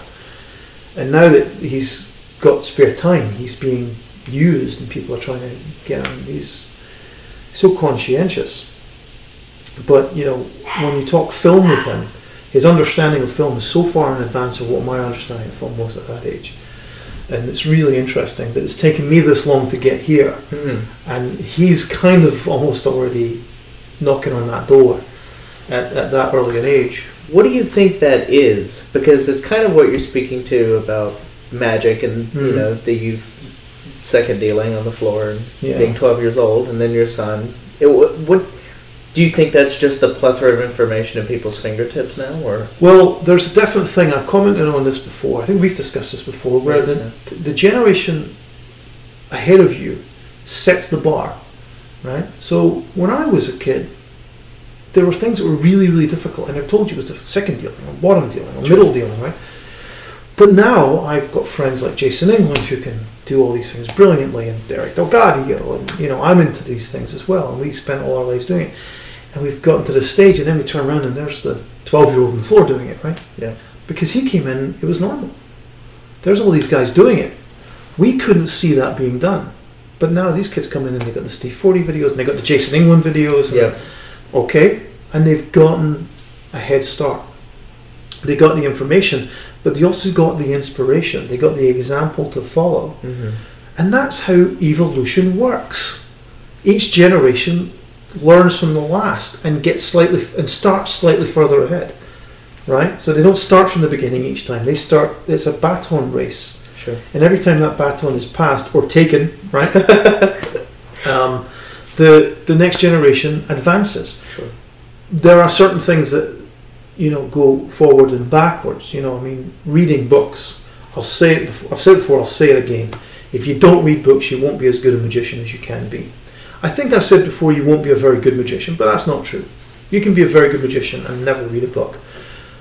But imagine how good you would be if you would take that on, because people say it's difficult. It's just a skill. You got to learn it. Yes, watching DVDs seems easier or downloads, but it isn't. Mm-hmm. If we go back to film for just a second. There's this. Yeah, we can stay on film. But I can talk with authority on magic, and with film, I feel I can talk with authority, but that doesn't mean I have authority. Right? That's a different thing. Okay. But there's the 24 frames per second mm-hmm. projected through a lens. Mm-hmm. So there are 24 distinct images being flashed up on that screen. Yes, is a different thing to what we're seeing with digital technology. And what happens with that 24 frames per second, and I believe this before, Quentin Tarantino just said it in an interview, but I believe this beforehand. What it does is it engages your brain, and your brain creates that illusion of persistence of vision. Yep. And it makes those 24 images become motion. Mm-hmm. And it does it in the subconscious, right? But your brain is involved, and therefore you are actively engaged in the image. But when you go to 48 frames per second or 60 frames per second, it becomes more passive. And it starts to influence you rather than you be engaged with it. And there's a difference going on there. And I believe that's similar to the books, right? Mm-hmm. Where when you read a book, you engage with it mentally and you conjure the understanding, right? The information goes in, you process it, and you get the output. And it may not be correct, it may not be exactly correct. And you may come up with something better or worse, yep. But you're involved. Whereas when you watch a guy do a magic trick and give an explanation, you're just getting that information, you're observing the information and then copying it. And that's a different process. And so because I believe very strongly in retaining that 24 frames per second experience, I got nothing against all the other experiences, including 3D, including 48 frames per second. It's all interesting, and maybe we'll hit upon something that's as revolutionary as persistence of vision at 24 frames per second. I just don't think we've done that yet. I don't think we've got the most engaging thing. I think, we're still at the point where that works, and I think it will always work. But maybe someone will come across a 3D technique at 97 frames per second or something that somehow clicks with the brain in a weird way. Mm-hmm. No, we're not there yet. So it's all good and it's all great. I still think I saw Halloween projected on a few weeks ago, and it was terrifying. I've seen that movie 1,000 times. It was terrifying, and all that work that John Carpenter did to psychologically lead the audience and create these terrifying moments are complemented by the illusionary quality of the medium that you're watching it in. And I've seen it on DVD, and I've seen it, all these different formats. But when you're sitting there and there's one source of light filling your brain, that fucking hell, that's so good. And it is so great, and you took it for granted. We all took it for granted because it was how everything was projected when I saw it, right? Yeah. Now it's all on digital screen, and it's still great. But when you go back to it, it's kind of refreshing in a way that I didn't expect. And I believe that books are very much the same. You know, that you need to learn that skill and experience that skill, just like we need to get the new generation into seeing projected 35mm films. And they'll probably sit there first thing and go, I don't get it, what was so special about that? But subconsciously it's having a deeper impact. And it's happening more and more. Now we've got the Hateful Eight and, you know, the experience. It's in vogue right now. It's in vogue, and I hope that vogue isn't a passing fancy. Sure. I hope what it is that, like, you know what, we almost lost it. It almost went away. Kodak almost died, and, you know, Fujifilm. You know, we need to revive those processes, and we need to keep them alive. And I'm very passionate about it right now because that's the project I'm working on now. Is trying to prove that, yeah, we've got no money. We've got a very low budget projected for our next feature, but we've got great imagination. We've got fantastic ideas. I mean, really great ideas. But we want to prove that for a low budget filmmaker like me and my team, film is still an option. And it's still a palette that we can paint from. And its budget means we've got to have our money a little bit more, but not a lot more. I mean, when you think about the entire digital process, you know, there's time and money constraints there too. But with film, it allows us to make some choices that for our particular project are really important in terms of shadows and latitude and making sure that that's absolutely black and stays absolutely black through all the mediums that it will be viewed. And that we will eventually be able to project this, because that's where it came from. It started this entire story, which I won't go into too much because it's not really. Of course. But it started with an exhibit in Madrid a few years ago. Maddie Gilbert and I were both there together, and Juan Tamariz was performing in a museum exhibit dedicated to Georges Méliès. Oh wow! And so I had the whole place to myself while he was performing. So yes, I let Juan perform while I wandered into the Méliès exhibit. I've seen the show many times, but I had it to myself. And one of the things they kept running for me was the Phantasmagoria Magic Lantern exhibit. And I was sitting there thinking, wow, this is the start of everything, right? And it inspired a notional idea in me that is the heart of the story. So yes, of course, I want to film it on film, and I want to project it. And that was that conversation with Alan. I really want to shoot this on film. And, you know, again, expecting him to slap me and go, don't be stupid, we can't afford it, it has to be shot on digital. No, it's like, you're absolutely right, we have to do this on film because it is the medium of the story. Yeah. And so to keep that alive and to keep that going is really important right now, because we got to the edge of the cliff, and it could have been that there would be no more film. It would be, you know, but thanks to Christopher Nolan, thanks to Tarantino, thanks to Spielberg, thanks to Paul Thomas Anderson, you know, film is not just becoming an aesthetic choice of very advanced, very, you know, masterful filmmakers who are demanding it, and therefore, you know, it's kind of being kept for them. It's available to us. I just saw a film, Mississippi Grind. I heard about it. I heard it was great. Yeah, it's really, you know, a strong character piece. Sure. And they shot it on film. You know, and that's not a big budget movie. And it was not a tiny budget movie like ours, but it was, that was a choice. And I believe, and I was just with a really great actor, Bruce McGill. And if you don't know who Bruce McGill is, look him up and you're going to go, I know that guy, he's in everything. Have you ever seen My Cousin Vinny? Yes. He's a sheriff in My Cousin Vinny. Okay. You know, I Shot the Clerk. Yeah. You know, that guy. And he was a really good guy, and spent a couple of weeks together. And I was asking him about all of his experiences. He's worked with everybody. And the reason he's worked with everybody is because he's a great character actor. And I was asking him, what pisses you off when you're on set? What directors do you like and what do you not like? And, you know, what's the kind... I'm trying to learn, right? I'm trying to get some... And here's a guy who can tell me about working with everybody. And he told me great stories. And I said, what do you think about working on film? He said, I love it. Everybody's focused. Everything is prepared. You can't, you know... Whereas with digital, it's still great, but there's that feeling of they can keep going. You know, they can just keep going, they can keep rolling. Whereas this thing about film, that it has a focus to it, a bit of a pun, but it has a focus to it. Sure. That digital workflow does have, but it just, everybody knows we've got to be on the money on this, and we've got to be ready on this, and when we shot Conman, we shot it on digital, but I treated it like it was rolls of film, and I had, on every single setup, it was, we just can't keep going and going and going. We've got to, manage this. Now, yes, I was putting everything off to disc as it was being shot, but we tried to respect that feeling of, there's a limited amount of time and there's a limited amount of footage that we can capture. Therefore, we'll imagine that this is a canister of film as we pushed it into the camera. And that really helped.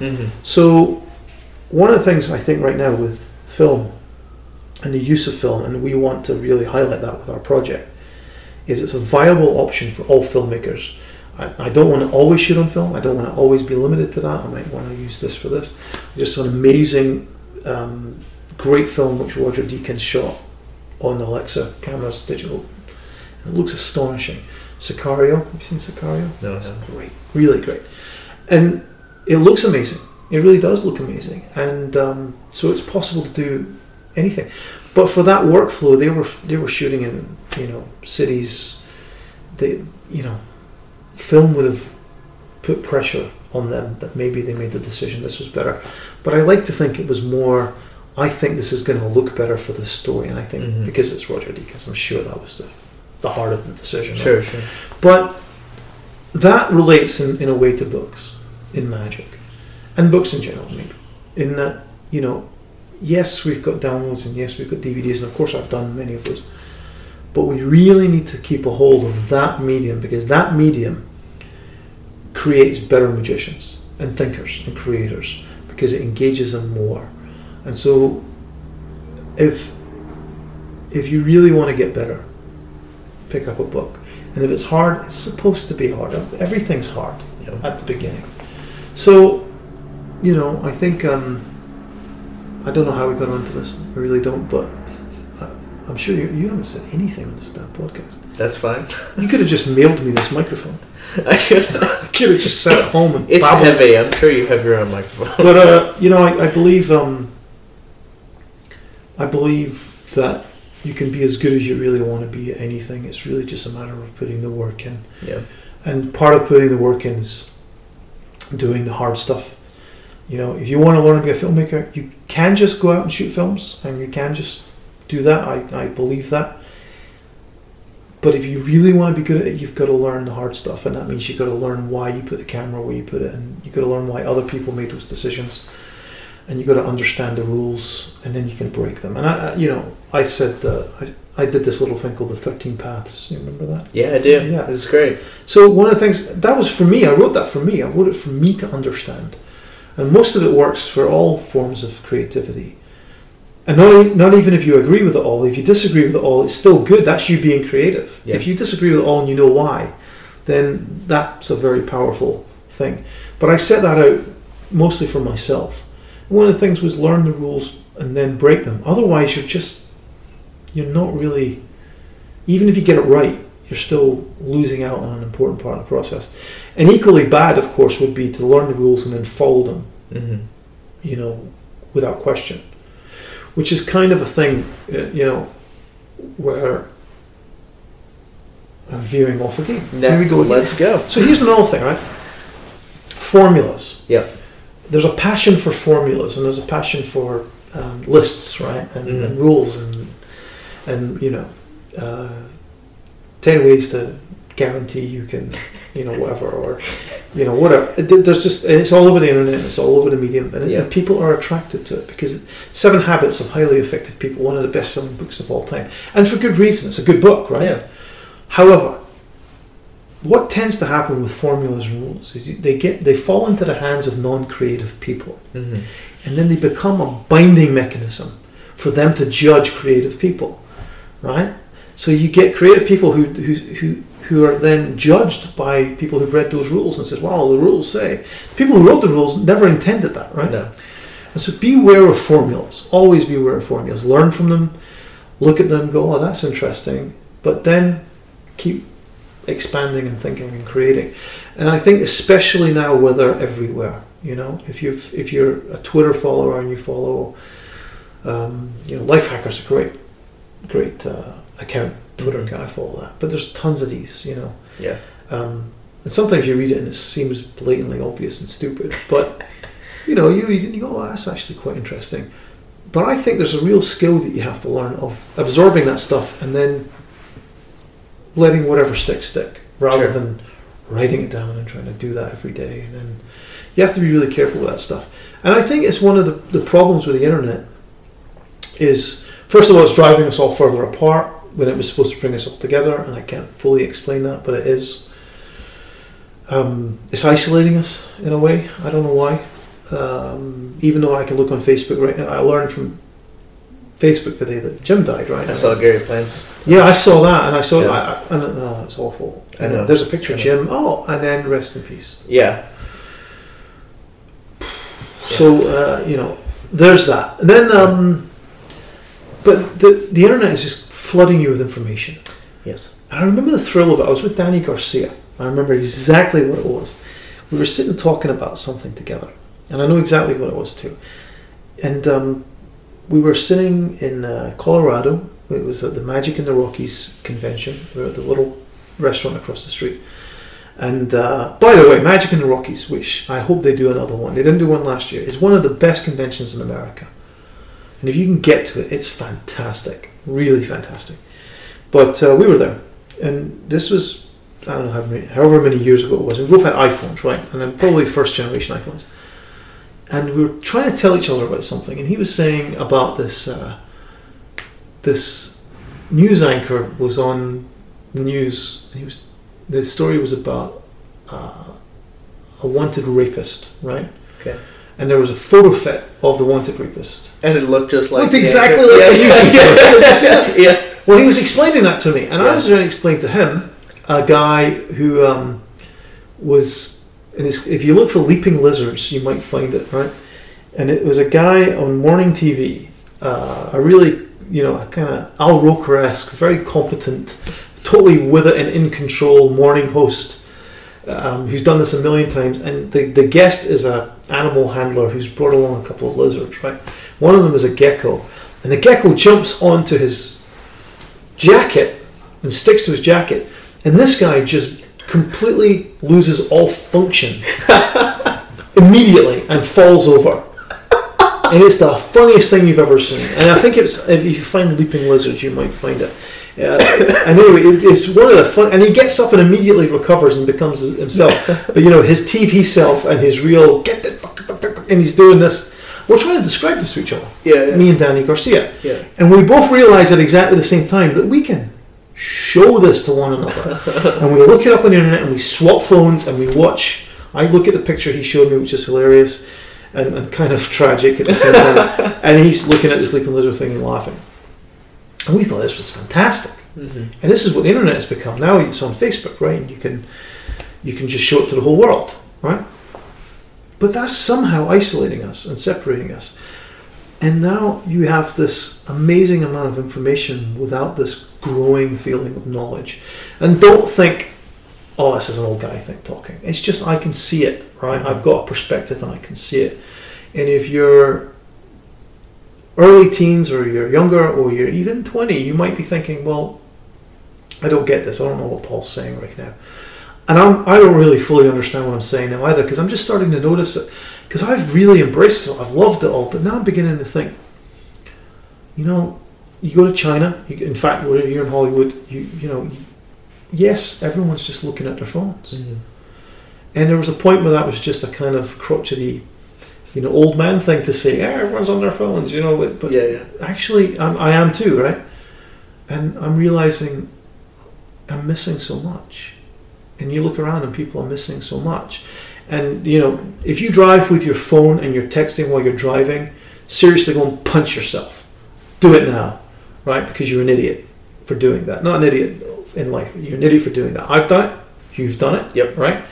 Everybody outside in that room who we know, I said maybe Sure. Coley, who's smarter than all of us, right? Coley will outlive us all. Yes, I mean, but we've all done it. Right? Yes, yeah. It's a fucking stupid thing to do, and you will kill yourself or other people, so we have to stop doing it. And so, but that's one of the things that, 10 years ago, if you described this phenomenon of people walking around, you know what I saw today? What? I saw a guy on one of those we call them hoverboards, right? Yeah. One of those electronic skateboards. No skill required, right? So you stand on that, now you're a skateboarder. And he was going along Hollywood Boulevard with a selfie stick, recording video of himself doing nothing. Not talking, just doing nothing. And it's in front of his face while he's moving through people. It's stupid, right? It's stupid. And we're in the future, folks. Here we are. But I'm not saying this as a sort of, I'm trying not to be the grumpy old man, because there's nothing helpful about that. I'm just saying that, just like film, right? That thing of film was almost gone, and then we've all realised, actually, we don't want to lose this. This is a great option. Yeah. And it does great things. And books, right? It's kind of like, okay, we've all kind of had the thrill of it, and now we've kind of got to the point where we're abusing it to some extent. We need to rein it in. We need to rein it in and kind of put it in its place, which is as a useful tool to do all the wonderful things that it does. And I kind of think social media is still waiting to find that, where we kind of use social media more as a glue and less as a wedge, right? Yeah. Which is where it is right now. It feels very much like, I hate anonymity online. If you've criticized anybody anonymously, you're a coward. Yep. Right? The internet encourages that. It encourages cruelty. People being cruel to one another. Yes.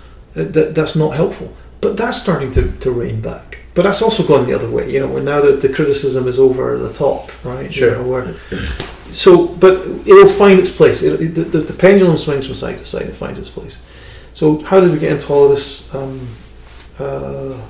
What was the question? What have you been up to? Not much. I think Apple making the watch speaks to that. The fact that, it does take the sort of the leaders of industry to move in the direction so that you can just glance at your watch instead of pulling out your phone and driving a wedge between the person in front of you. You asked me about it earlier. I didn't want the watch. I felt that was an interesting thing when it started. I thought, it's doomed because I don't want one. Because I love all this stuff, right? Yeah. But a couple of friends got one, Alan Hagen being one of them. Yeah. And I asked somebody, I said, well, what's the big deal about the watch? And he says, you know what? You don't take your phone out of your pocket so much. That was it. And immediately I saw a place for it. And it's true, I don't take the phone out of my pocket as much. I glance and I see what the message is. That's a problem, right? That's an interesting problem the watch has introduced to us all, is that I could be talking to you right now and I get a little tap on my wrist, so I look to see who it is, and you're thinking, you got somewhere to go, Paul? You bored? Am I boring you? Yeah. Because, history has made that action all about What's next? What time is it, or I'm a little bored, or I wonder if I've got to go next. Yeah. But there's I'm looking at it now because Alan, the DP we were talking about earlier, is saying, hey, I'm on my way. What are we doing for breakfast tomorrow? I mean, this is the future I'm living in. Yeah. My 8-year-old self didn't imagine any of this. Whereas, other 8-year-olds who are now 12 or 15 or 20, or, they grew up with this. They have one, and a hoverboard, and a selfie stick. Yeah, I mean, and the selfie stick and all this I have to say, those hoverboards are sick. They're so fun. Well, I haven't been on one yet because I think there's a wait. But I'm not interested in that. That particular thing doesn't interest me. I wouldn't want one. Yeah, but it's nice to play I have with. to say, it'd be nice to kind of just play on one, or maybe, if there's a game, like some kind of game that you got on one, Sure, you did that and you fell over and had fun, that would be kind of cool. We were talking about people that I think are really interesting and inspirational right now, Alejandro Portillo is, he's an interesting guy. I still don't know what the hell he does. No Does any of us know what he does? He is an enigma. He is an enigma, right? But He's an unbelievably handsome enigma. Yeah. Has anybody noticed that he's handsome? I guess some people. He's ridiculously good. He is ridiculously good looking, but he's just one of those really encouraging guys. I don't know why. I really liked him when I first met him, and I couldn't. What does he do? And that's the other thing too. I don't really do any magic or flourishing, he says, and then he picks a deck of cards up and he's fantastic. Yeah, that really pisses me off. So, but there's lots of these guys around, and there's this interesting thing I wanted to get into because we mentioned Lauren. Mm-hmm. Do you know Lauren? I do. You really turned me on to Lauren, I think, because she had written that article. Mm-hmm. And I agreed with a lot of it. I felt it was too long. I told her I felt it was too long because you've got great points and you can get them across in another way. Yep. But reading it was really interesting because I'd heard it all before, not quite so well put, to be honest, or so generously put, actually. But she, I think, is part of a growing community that has to not be segregated. Because, female magicians, let's just say female magicians, it's easy to segregate them because there's so fewer of them. And yet, in the last 10 years, as we start to see, Ines Machia, Alexandra de Vivier, and, Faye Presto, and, there's just so many that you could name, but it gets hard after a while. Ning Kai, she was called Magic Babe Ning for a long time. It was a very marketable name. Yeah. But she was a more interesting performer and magician and character and personality than a babe, if you ask me. And she certainly was beautiful, but sure. And still is. But, there was that thing of what she really sold was this personality. And, but you could stand her beside any magician. So the reason I brought this up was there was an interesting thing. I won't name the magician, but it was a female magician. Somebody had seen her recently. In overseas, and I said, how were they? He said, I liked her more than I liked her magic. And I said, this is a completely person. Sure. And I said, what was wrong with her magic? It's wonderful. And it took a moment for it to sink in. And she said, many magicians, it's the other way around. And I thought, wow, talk about, a great lesson in magic. Of course I always want people who like me more than the magic. Yeah. That's the point, right? Yeah. And so I think there's this thing right now where that masochism in magicians thing is mostly an ignorance amongst the male magician community, right? And it is sometimes it's just pure masochism. There's no excuse for it at all. But a lot of it's just unfamiliarity and, it's a new thing. Misogyny, is that? Misogyny. Did I say masochism? Yeah. Is it because we're in the bedroom? I'm trying to process that. Masochism. Misogyny is what I'm trying to say. Yeah. Sadism, masochism. Yeah, I guess. Yeah. In the misogyny. Yeah. Well, masochism and magic do go well together. That's true. I have to say. That is very true. I go to conventions and I feel like, why did I do that to myself? Yes. But actually, you could make an easy jibe at my expense, and you'd probably be right. But there's this interesting thing. Maybe being involved with male magicians is a form of masochism to some extent, because you're putting up with a very well-known magician who I love dearly as a good guy. Mm-hmm. I remember him. A friend of mine, she went up and she wanted to buy a trick that you sold, and which she did after that, and she did it perfectly. And he said, "So who's this for?" "Oh, it's for me." "Oh, it's for your boyfriend?" "No, it's for me." "Your husband?" And it was like, oh my God. Yeah. What the hell? So yeah, masochism. No, Yeah. it's just coming out. I just can't say it. Sure. Misogyny. Yeah. Misogyny. You can edit all that out. I would like you to edit that out. But yeah, the misogyny angle with magicians, I think, has a lot more to do with social issues than it does with magic issues. I don't think it's really about magic. I think it's more about, familiarity of people in this particular art form from all types of things. And I've experienced all sorts of problems in the magic community that are attached to the fact that older generations see things differently to younger generations. Yeah. And so we're in this kind of thing. But I kind of think there's this interesting thing happening right now where we're learning, if we're really smart, we're learning from people who are encountering these problems. Yes. Which is what I wanted to get to. Who are overcoming these problems and kind of shining a light on these problems to the point where those of us who are guilty of it to some extent, we just have to be because we're human beings, are kind of taught through experience to just stop making a big deal of it. Yeah. And that's where we're getting to right now with a lot of things. And it's also the same with the youth, in magic and being treated better than they were before. Mm-hmm. With the issues that I think Lauren shone a light on very well, I don't really think it's a good thing to turn it into this big deal, right? Because it is a big deal. Yeah. I think it's better to do exactly what she did. I've said my piece, and I'm doing what I'm doing, and I'm loving what I'm doing, and I'm having a great time. Yeah. And it was the best thing about the article was that it forced the subject into the light in such a way that it didn't become a difficult topic.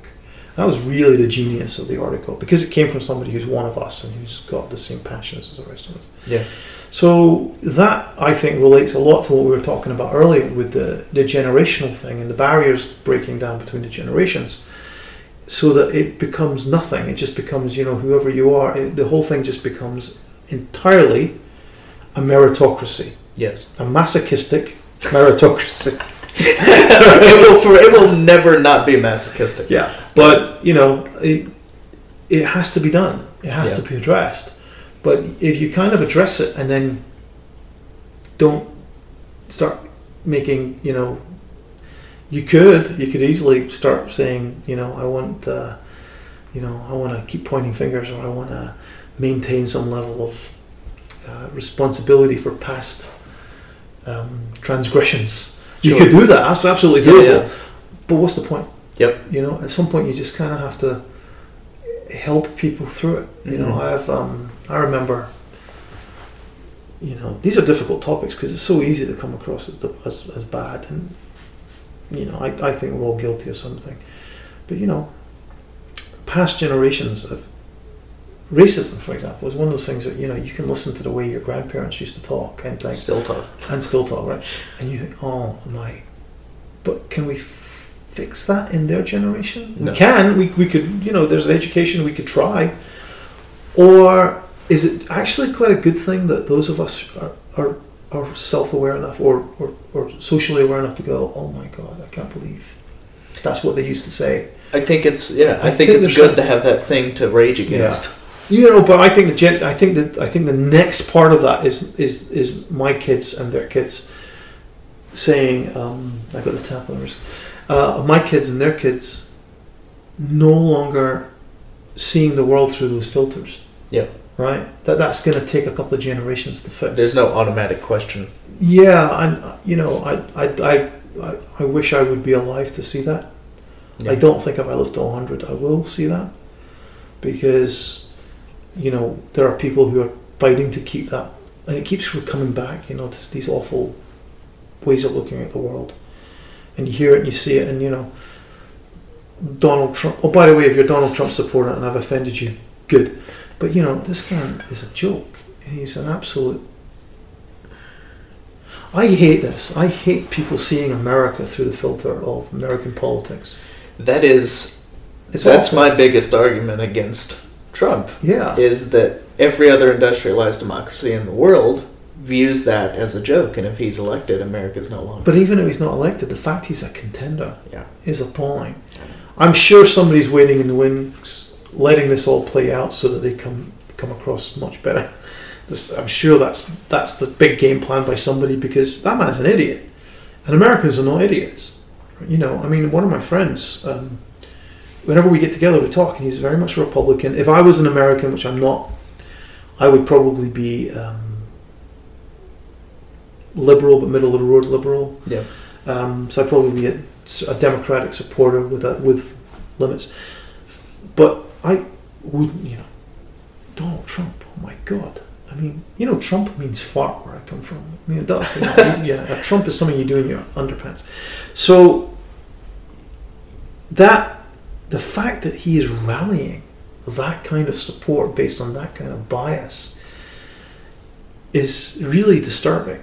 And I'm a British person, so if some Americans are listening to this right now going, well, screw you, you know, go back to Britain. We've got the worst problems in Britain. I mean, you know, and historically our crimes are, you know, especially against India and places like that, you know, so historically we've done some awful things. But, you know, we had a party in our election who's very bigoted and got enormous support, UKIP. And, you know, they had these same types of beliefs, and they have the same kind of ridiculous leader, you know, and they got support, and people kept rationalizing their support for these awful people. And, you know, I don't particularly think very much of our leaders either, to be honest. And so I can look at the politicians here and make the same jokes that they make on the Daily Show and you know, but trust me, we've got our fair share. Of course, yeah. But it shines a light on the fact that those biases still exist.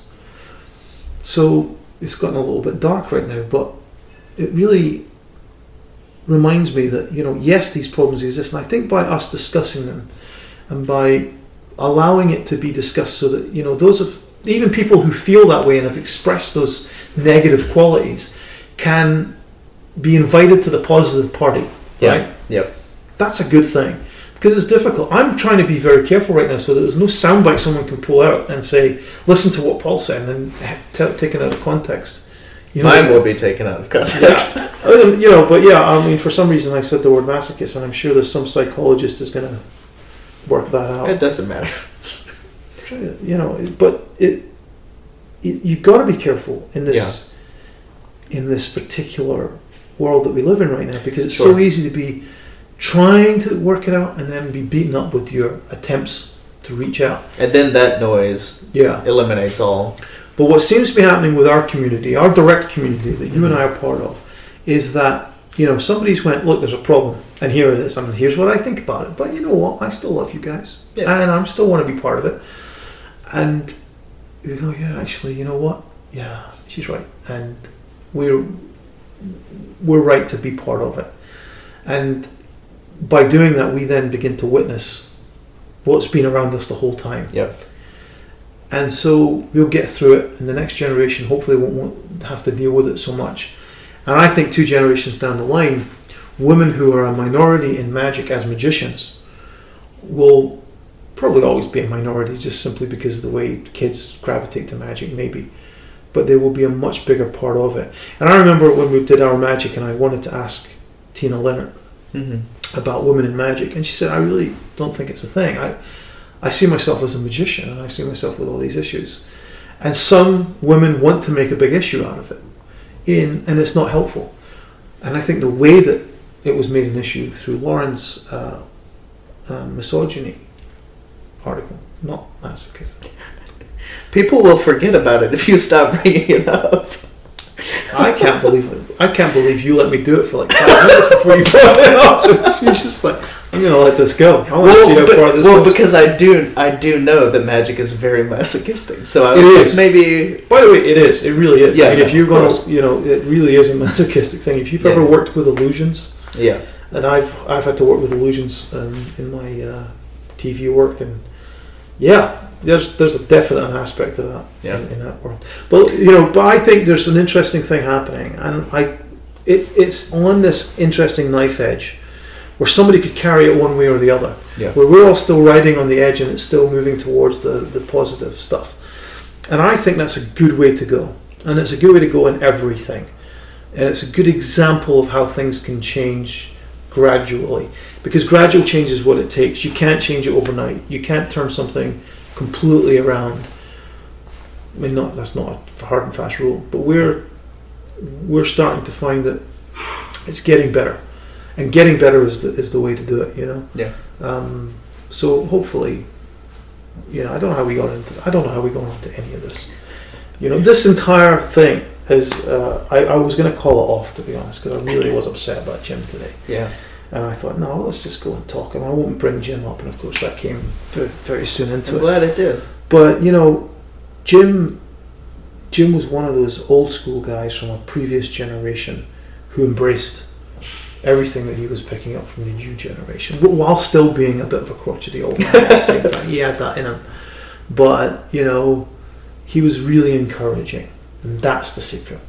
Is keep encouraging. Encourage up the way, encourage down the way, and, embrace the stuff, even the stuff that kind of makes you roll your eyes and makes you think, oh God, yeah, that's terrible. Okay, what's next? There's this great thing, somebody, and it was on Facebook, right? So this is great thing that came to me. It's a simple thing, it's nothing special, which was, we're all different and that's okay. And that's okay. Yeah. And that's it. That's kind of it. That's kind of the lesson that I took into the new year almost, was we're all different and that's okay. So you have to embrace the differences and you have to accept that, that's okay. Some differences are not okay, but that's extremes. But if you can do that, then creatively and also in terms of spiritually and in life, all of these things work, and it all comes from what you are and what you do. And what I am, as I'm a magician, and what I do is things that give me a feeling of magic. Right now, that's film and photography. I'm really, getting into that again, and I think that the creative juices, the things that make us want to do these things, in addition to the things we have to do, like our day jobs or our day-to-day responsibilities, which never go away. Sure. But they don't define you, right? What defines you is what you actually want to do and what expresses you. And so, I feel sorry. I know people who are nothing more than what they've had to do. It's, get up and go and do a job. I've known people like that. But, when you see people who have that job, it doesn't matter what it is, sweeping the streets or working in a bank, but they're that other thing in their real life. Their real life is that, and this is just what they do for a living. Yeah. And there's nothing wrong with it. I used to be a computer programmer and I went to work every day, but I'm a magician, and I was a magician then, and I always have been a magician. And it actually helped me be a better computer programmer, as it happened, because of the way I thought. So all of that stuff, everything I've said, is entirely contradictory with each and every other thing that I said. But that doesn't matter, It's like, yes, the internet has taken us apart, and yet that's that one thing that made me, that, we're all different, but that's okay. Just putting it in that sentence and seeing it in that post was like, that's it. That really connected with me at that time. And, dealing with things is a hard thing in life, but you can be inspired by somebody's story, and you might come to it through the internet, you might come to it through a conversation in the bar, you might come to it over dinner with a friend. So I can say to you, well, the internet's driving us apart and we're all becoming more isolated by social media. That is true. But that's because as a community, we haven't learned to use it properly yet. We're still, on the hoverboard with the selfie stick, driving through traffic and abusing, overusing it. We're eating too much candy because so much candy is being put in front of us until we're sick, right? And eventually you go, actually, I quite like that, and I'll take a little bit now and then because it's good. And then we'll eventually learn the place for social media and the time for social media and the way that social media works will become more mature within the community so that it becomes more positive. And the negative aspects of it, checking your Facebook while driving a car on the freeway, right? Shit like that. There'll be maybe one generation down the line, they'll think, I can't believe people are so stupid as to do something like that. That's ridiculous. But at the moment, we've kind of been given the car and the keys to the car, and we're still driving it around, like idiots. Eventually, you'll learn how to drive. And so, I think we're at this interesting stage right now with magic, filmmaking, reading, writing, social media, creativity, being a hipster, any of that stuff. We're at that stuff where we're still trying to make it part of everything and gel, so that it's kind of less pointed and deliberate and more sort of just what we do and how we enjoy and create and express. And there's a very, I think there's a very good time coming where we'll all be comfortable, not just with ourselves, which I'm never been comfortable with myself and being a social leader. But that's a good thing because it makes me want to do more things. But I think we'll just be comfortable with the way things are in our little bubble and in the bubbles around us, and you won't be threatened by a person because they're better than you at something, or that they're younger than you, or that they're better looking than you. And I have to deal with that because everybody's better looking than me and everyone's younger than me. But there's this point where, I realized how threatened I was at one point. And then you start to realize, I'm here because I listened to this guy and I listened to that person. That person was 70 and that person was 22. And I wasn't conscious of it. Just somewhere I was listening and I was taking it in and not being threatened by it. And so one of the things that when Jim died, that really was the reflection today about how, he was my friend, but he was so much older than me. But he was my really good friend, and we talked like friends do. Yeah. And he was older than my parents. So, that is unusual. Yeah. And it's one of the great things about magic is when you go through the history of magic, all these great magicians had much older friends. I think about that all the time. But here's the way to look at it, and I see it now because I'm, like I said before, I'm in my 40s, right? I see it now. I was always thinking, isn't that amazing? These younger guys had these much older friends. But those older guys had much younger friends. And probably that was very unusual. Outside of the magic community, I think it still is. Contemporaries, yeah. But then you look at science, it's the same, Scientists have younger friends and they thrive on that thing. So maybe we're just catching up with other communities. But I think when society is doing that as a rule, where there are no age boundaries, then we'll start getting in there. And of course it's very high in my consciousness right now because, it's easy to be told, you've missed the opportunity or you've missed your boat in anything. As an actor, I could be told, oh, you're too fat, you're too old, or you're too Scottish. Any of those things would bar you. But I've never let that stop me in terms of, I've always thought no, actually, and continued. And as you learn to do no, actually, with everything, then life starts to move on and move forward, and you do stuff, and then you stop and go, actually, when I look back, it was not recognizing barriers that got us to where we are today. Sure. So, Jim once told me, how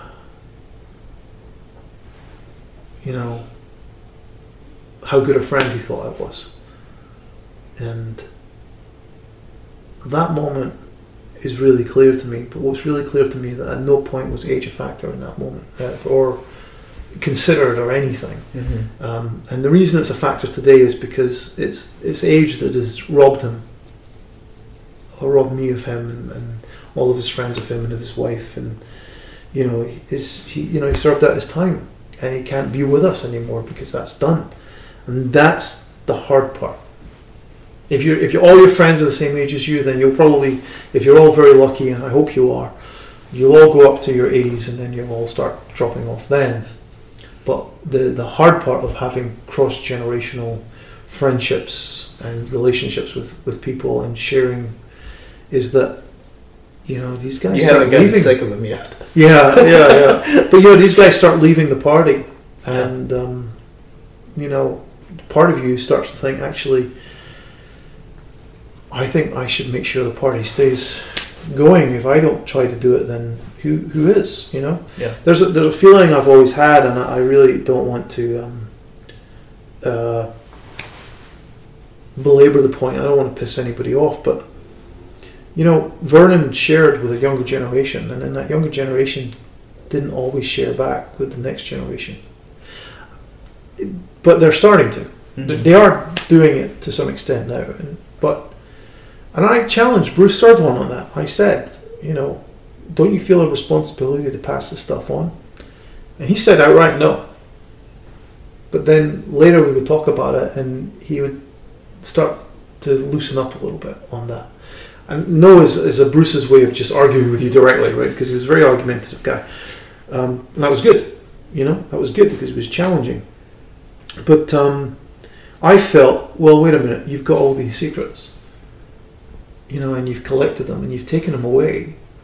Well, what's going to happen when the kids are reinventing them and you're complaining that, oh, well, that was Vernon's and it was in this, you know, it's in my notes, look. And of course, when he passed on, those notes were passed to the rest of us through L&L, and you know, we have them now. We can read them and we can find all that material. But there is still stuff, there are still lessons and examples, not even the secrets, forget the secrets. Just the example of having a guy like Vernon tell you that you're doing it wrong and that this is why it's right, and you know, you end up with a better sense of taste and a better understanding of, you know, I remember when I was a kid, Gordon Bruce said to me, he said, you do the slight, but you don't understand it. And I remember kind of feeling like that was a put down or something. Yeah. But years later, I get it. And it is a big thing. Understanding something is very different to being able to do it or knowing it. Sure. They are two very different things. And understanding only comes with experience and time or talent. Sometimes you'll come across a guy who gets it like that. You know, Derek Delgadio's really good example of that. You know, there's a guy who, when he was 14, was way in advance of all of us anyway. But you get that's an unusual thing. For the rest of us, it's more about kind of developing that understanding over time. But you know, the more of those types of guys that come through, you know, the more Vernon was that type of guy. When he was young, he was understanding stuff way before his time, and he became, you know, the hub for all those guys. So I do feel that there's a responsibility to be honest and open, and to be an example, a good one or a bad one, to anybody who wants to look, you know. And so I'm kind of keen that people who should be doing, and I don't necessarily think I'm one of them, but the people that should be making themselves available should be doing it. And I think one person who's doing that exceptionally well is Tamaris. Yes. Who, as he's getting older, is trying to find ways to communicate and convey and teach and share, and you know, freed of all the stuff of being, you know, a young and hungry and, you know, ambitious magician. You know, yeah. Now he is Juan Tamaris, and you know, but he's also as enthusiastic today as he ever was, and he's the youngest guy in the room whenever you're with him. You know, he goes longer. You know, he's the one that goes to bed last, right? You know, yeah. Always, and you know, his passion and knowledge for things is just mind bending. But you know, he's been building that passion and that knowledge up, and you know, you just can't have it when you're 18. You can't have that much knowledge and that much passion and that much experience and performing ability. But you can have parts of it and be that example, and you know. So I'm trying to make myself available in that way, but at the same time, not entirely convinced that I'm the right guy to do it. I just think that there are people who are. Danny DeOrtiz is another great performer, magician who's, you know, yes, we're making money when we sell DVDs, but when there's a genuine passion to share and improve the people that want to listen, I think there's a difference in the products. There's a real feeling for it there. You know, there's stuff that was put out, I mean, even 50 years ago that was just wasn't trying to let you have all the knowledge. It was trying to hold back a little bit. But then there was stuff, you know, like you know, Kaplan's Art of Magic is a great book because he's really giving you great stuff, and you can tell he knows what he's doing, and it's in every word. Ernest, that guy really understood what he was trying to teach. Yeah. So I think right now it's like I really want to do what I want to do, but at the same time I want to be available and also, be honest. It does piss me off when I give something and then it ends up on a free download or it ends up stolen, just because it cheapens it. Sure. Not because I want your money. I've given away as much as I've ever earned. If somebody can't afford it, I'd like them to have it. There's that feeling. But there's a real sense of if you want to share stuff, you really want to find somebody who appreciates it. Because when they do, it's rewarding for me, it's rewarding for them, and it's really beneficial for creativity and magic and artistry and all the things that come with it. So, and our magic was always about that, was always about trying to give somebody a little bit of a more complex discussion to be part of by watching it and then hopefully thinking about it later than they were getting from the other sources that were readily available. And it's out there now and people can have it if they want it. So, that seems to be the general gist of everything. It's interesting that, I think we've 2 hours been talking now. This could go on forever. I'm happy with that. I mean, I honestly can't imagine anyone getting this far in the podcast. That's what everybody always says. But yeah, I can't imagine. If I listen back to what I've been saying, because there's a bag over this microphone. That's one of the cleverest things anybody's ever done, is you put a bag over the microphone. So I'm totally unconscious of it. So, usually when you talk on television or radio, and there's this focus thing that you do where you try and speak in sound bites, so you've got, and there's no time limit here. So if you've gotten this far, Elliot will send you a medal. I will send you. Say, where's my medal to Elliot, and he'll draw one on a piece of tweet at me or comment on Instagram. I listen to a lot of podcasts, and my favorite one is almost every episode is way over 2 hours, 2.5, 3 hours. Really? Yeah. And I listen all the way through. Wow. And it doesn't happen in Is it masochistic? Should we bring that up again? It is. It is masochistic. I live alone. I don't have any friends. I sit at home and pretend that there are people around. Yeah, I think there's I think podcasts are interesting. Everything about the internet. Sure. It's about giving people ways to express without permission, right? If you want to make a movie, I want to make movies right now. Yeah. You got to get people to give you money, and I can't afford that. I mean, I paid for con men, but I did it very creatively. There were shows and stuff, just trying to pay for that. But you got to ask. Somebody's got to go. Okay, I'll give you the money, and nobody's really going to go. All right, I trust you. Now, don't show me a script. Here's the money. Here you go. There you go. So there's that process. But what's great about the internet, and podcasts in particular, is you can just... You give yourself permission. Give yourself permission. It's relative... Once you got one of these microphones or something, it's relatively inexpensive. And I can say all this because nobody's listening. Right? We've gone way too next? far. Ricky was funny. Paul's boring. We'll put Ricky on. But I think there's something great about it, and it isn't that indicative thing. So to go back to creativity and internet, the positive thing of the internet is there's this thing where you can, and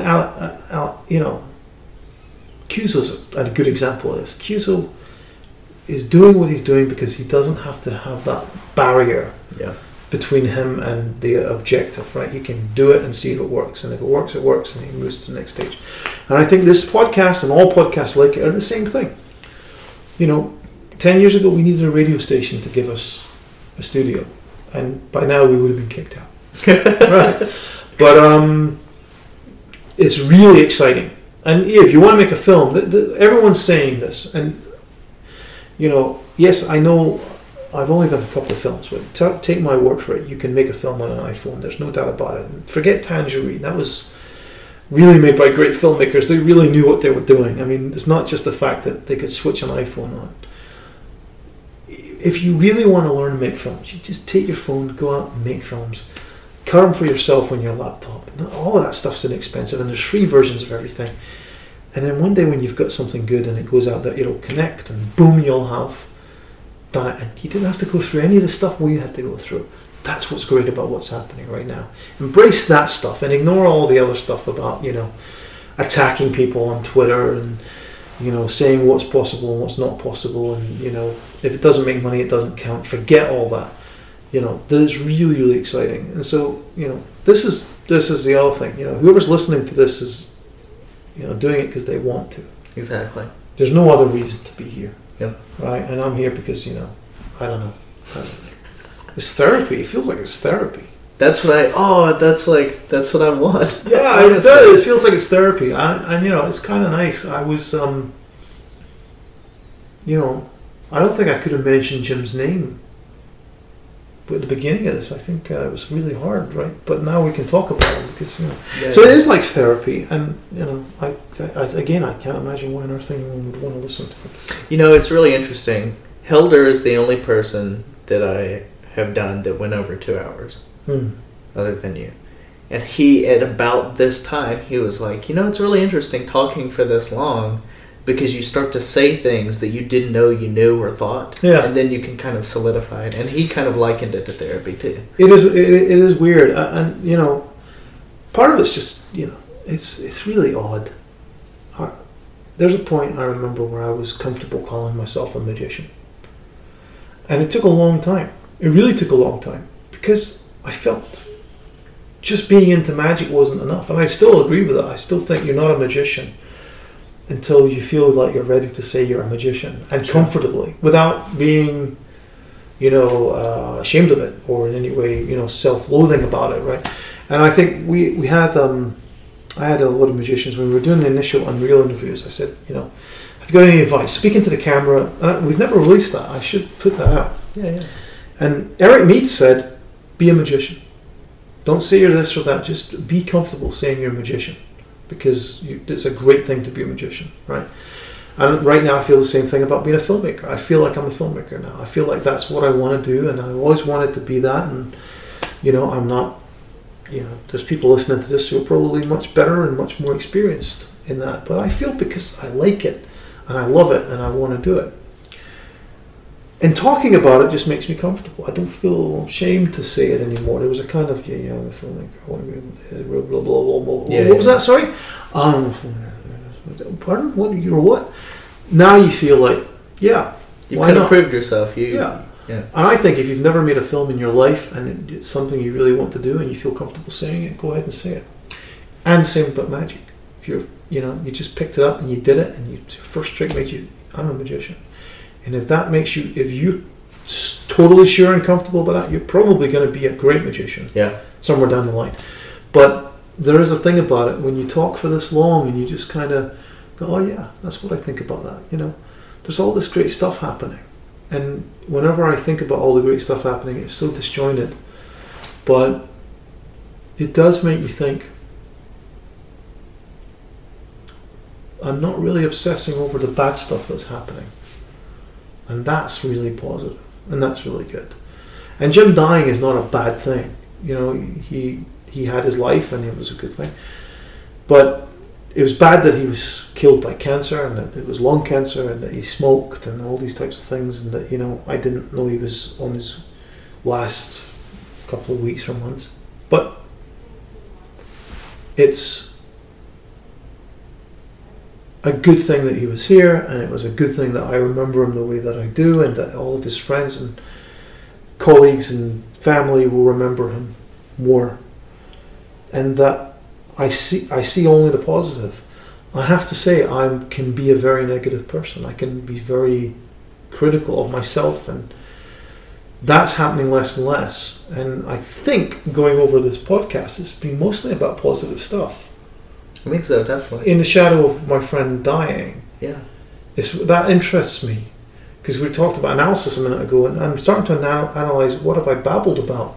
And it's mostly stuff like that. It's only been positive. Yeah. And I wonder if it's because you are being so fulfilled by being able to call yourself a filmmaker and feeling comfortable doing that. Yeah, and being self-fulfilled is a very important thing, but you never feel completely self-fulfilled. You know, you never feel like. Well, some do, I guess. You know, I don't think if you're an artist of any kind, if you're doing anything, you can look at anything and be completely happy with it. That's impossible if you're really an artist. Sure. All art is abandoned by the artist. You know, hopefully abandoned at the right point, just before they do too much or after they've just done enough. But you want to, you know, you want to go back to it always. And that's not a good thing. You got to leave it alone when you abandon it. So, but it is fulfilling to have that next thing and to think in life in terms of that. So yeah, I find it interesting that at the moment, looking back on this podcast, everything seems very positive. But I wonder, I'll never listen to this. God knows I would never want to listen to this again. But if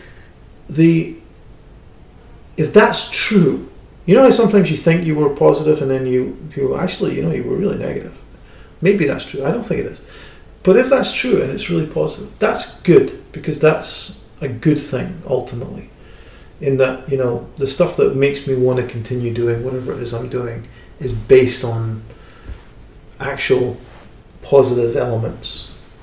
That's really good. And that's what you share. Yeah. I mean, a friend of mine, well, Jason, England, you know, I had been moaning and griping about something or other possibly for days, and he said it. He said, you know, you're being really negative, and you're being really critical, you're being really and I realised that I'd done way too much of that, not just then but throughout life, and it's kind of compulsive, you know, when you start getting into gossip or you know. And there's been 2 times in my life where somebody has commented on it and it's had an impact. Once was with Jason, and once was with somebody else before who just took me aside and said, don't do that. And really made me go, oh yeah, you know what? Yeah, I should stop doing that. But, you know, we fall back into that. But I think we've had a pretty positive conversation. Yeah, absolutely. That was one question. Second question. Do you want to do the lightning round? There's a lightning round? There's a lightning round. That's just what we do at the end. That was the first question in the lightning round. That's just what we do at the end. And that just it involves me like reading over what I typed out before.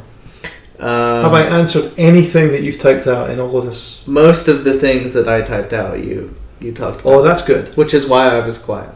That's good. And also, I just would want to listen to you. Yeah. We talked about the magic landscape. We talked about social media and the magic hierarchy. Right. That's literally the first 2 things I've written down. Isn't that interesting? So it's a mentalism routine I'm doing. Right? We talked a lot about film, which is, you know, all the kind of stuff I have down. We talked about cardistry and just the younger generation. I am interested to know one really embarrassing story about Dan and Dave. For the people, that'll be like a little treat for the people that made it this long. Right.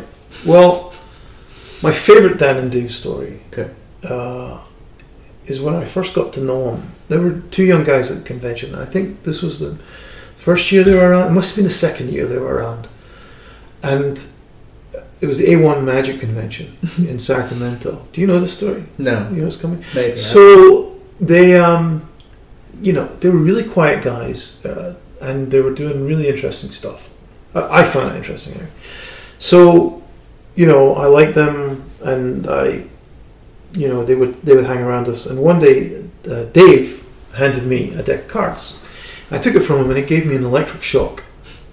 So it was a box that he had bought or jerry-rigged, and he there was a little metal plate underneath, and there was a battery inside. And when you took it, it gave you an electric shock. And I went, okay. And so a couple of days later, one of the big shows was on in the big room, and a guy came out who I knew, older guy. He was walking across the main lobby area of the hotel, and we were sitting on these chairs. And I said to Dave, do me a favour, could you go and do that thing to my friend over there? You know. So he went over. And so we're sitting at the back of the hotel lobby. It was a big lobby. And we're watching, alone in the middle of the floor, is Dave, young Dave, talking to this guy. And the guy's name is most famously known as Arnold Snyder, the Bishop of Blackjack, right? And a very famous publisher of the Blackjack Forum, old school blackjack card counting guy. I mean, a real guy. This is like a big, but he happened to be a Magic fan. He happened to be at the Magic Convention, and he is a friend. And they're chatting, and Arnold, who has another name which I mustn't say, so I won't say his other name. Sure. His real name. Arnold is chatting to him, and Dave hands him the deck of cards, and Arnold takes the deck of cards and stops. Falls to his knees and collapses. And this guy's in his 50s, I think. And poor Dave is in convulsions, and Dave is standing there, rooted, frozen. I run over. So this is all set up. Sure. And the plan is for me to run over and say, "Are you?" and to get down and check if he's okay, and to turn to Dave and say, "What have you done?" That's the line. That's the line. And I'm halfway across the floor when that big show with all the magicians in it lets out, and now 1,000 people pour into the lobby, including a paramedic who's there, just happens to be at the thing, and they all pour on and they surround him, and I'm there, and this big scene has started. Worst of all, Arnold is keeping it up, keeping the gag on. He's still going, and this guy's like, "Call!" I remember him shouting, "Call 911!" This guy shouts, yeah, and starts dealing with Arnold, who's having apparently a heart attack on the floor. But I immediately shout, "Don't call 911!" And I'm kicking my friend on the floor. And this guy's like, "What are you doing?" And I'm kicking. And that's enough. And so finally he smiles, and the whole audience gets it. And then there's like dozens and dozens of people around him. And everyone's laughing. And he gets up, and we look around, and Dave is gone. He's gone. Completely not there. And he was not there when he got up. He bolted. He bolted at some he point. Thought he killed and someone. we saw him. He was in a corridor of the hotel, standing beside a trash can, wiping the fingerprints off of this thing which he was about to throw in the bin. And he had to, so my but that was really good. But my favorite part was they had comment cards at the end of the convention. And so, what did you think? He's wiping the fingerprints off. And my favourite part was the comment cards at the convention, which Dave had put, "I really enjoyed the convention, but Paul Wilson played a really mean trick on me." So that was my favourite, I think. That's amazing. Yeah, and there's others, but nothing I wouldn't get sued for. Okay, and then the last lightning round question is, when was the most recent time you were like punched in the gut, fooled? Can you remember? Well, I can remember when I was last punched in the gut. That sounds like a good story. Yeah, those aren't good stories. The punched in the gut. I mean, just really blew your mind, fooled. Not like, oh, that's interesting. I don't know. Juan fools me all the time. Sure. And if there's a point where you know what Juan's doing, so. It's like when you're married to a magician. The first time, if you met a magician, male or female, right, and wow, this person's amazing. Then you get to know their timing, and like they can't fool you anymore, right? Yeah. So there's an element of that with Juan, right, where you can. But then I know I've been watching the routines for years. He's described them to me, and you kind of see him using the toolbox in front of an audience. But when it's directed at you, he's gonna get you. He once said to me, we're going to do some magic. It was at FISM. I'm going to do some magic around the table, usual thing. I just step back sometimes and let people enjoy it, right? And he said, "Oh no, come and sit there." I'm like, okay, something's coming. So he starts doing total coincidence, which is a routine I do of his. It's the 2 decks. Mm-hmm. No one can do it like Juan, right? Nobody, but it's a great trick. And he starts doing that routine. And it fools everybody like it normally does, but it particularly fools me because I do it and there are 2 shuffles in there that shouldn't be there. And I still don't know how the hell he did it. And it's just, went by everybody else, but I'm just sitting like, how the hell is this happening now? So, that was kind of good. One of my favourite fooled moments was Dean Dill. And he fooled me many times. And again, just like anybody, you know, once he got his sights on you, he's going to get you. So Dean fooled me absolutely with a ring on string effect, where he set up a book, and the book was always Williamson's Wonders, right? And he would set this up as a barrier, so he would have rubber bands around it, so he could open the book up as a sort of divider. And he would stand it up on the table, and he had this piece of string, just coarse string that you get in a hardware store. And he'd cut a big long length. He'd do gags with it, shorten the ends and all that usual stuff. It was a big long length of string, and he'd put the ends over the edge of the book so you could see the ends at all time. And he'd tell people on either side, keep your eyes on those ends, make sure they don't leave your sight ever, right? So this isn't Dean's box or one of those things where the ends vanish for a second. You know, they stay there. And you look over the book, so you get everyone to stand up and look over the book. So you can see that string, there's only one piece of string, there's no extras. And then you drop your finger ring over the end of the book, right? And then you watch him, he's behind the book, he does something. And then he starts moving those ends closer to you so that they become longer. And they never leave your sight, and that's a condition of the trick, they never leave your sight. And then he brings it up, and the ring is on the middle of the string, and then he gives you the string and everything to examine. First time he did that, I was just completely blown away. And I happened to be staying quite nearby in Glendale, and I went back to my apartment at the end of the day. And the next day I went in, and I had a thought, maybe it was something like this. And he was doing the trick as I walked in, and you could see his eyes flickered up. That kind of, because you know that if I'd come in and said do it again, he would not have done it again. Yeah. So now I'm in, and I was right, which was, you know, but I was really, really fooled.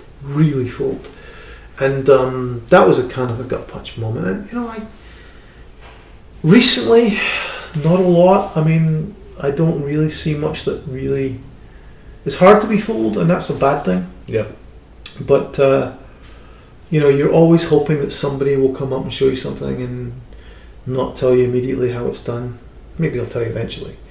But there is a thing. You know, 40 always fools me when I see it, but then he just shows you right away. And then it's this. Oh God, okay, that's 6 months of my life I'm going to have to, you know, give up to do that. But there's stuff like that. Gut punch fooled is not really... Doesn't happen much. No, it doesn't happen much. I think that I love it to happen more, but what I really look forward to is to see magic done so well, and with such respect for itself, which is the thing that we have to bring to it. If you don't respect it, why do you want them to respect it? You know, really. And I still think, you know, Helder and Derek's show, Nothing to Hide, and Ricky's show, and you know, but Nothing to Hide was just so good on every level. Every single piece those guys did was so well written, it was so conceived, and it was done with such, you know, they didn't give a shit. They just did it, you know, in a way that, you know, I saw it twice and was just thrilled by seeing magic done that well, and with such respect and with such personality, you know. And it was like nobody else could do it like that. I mean, people could rip off those tricks if they wanted to, and they shouldn't. But you couldn't.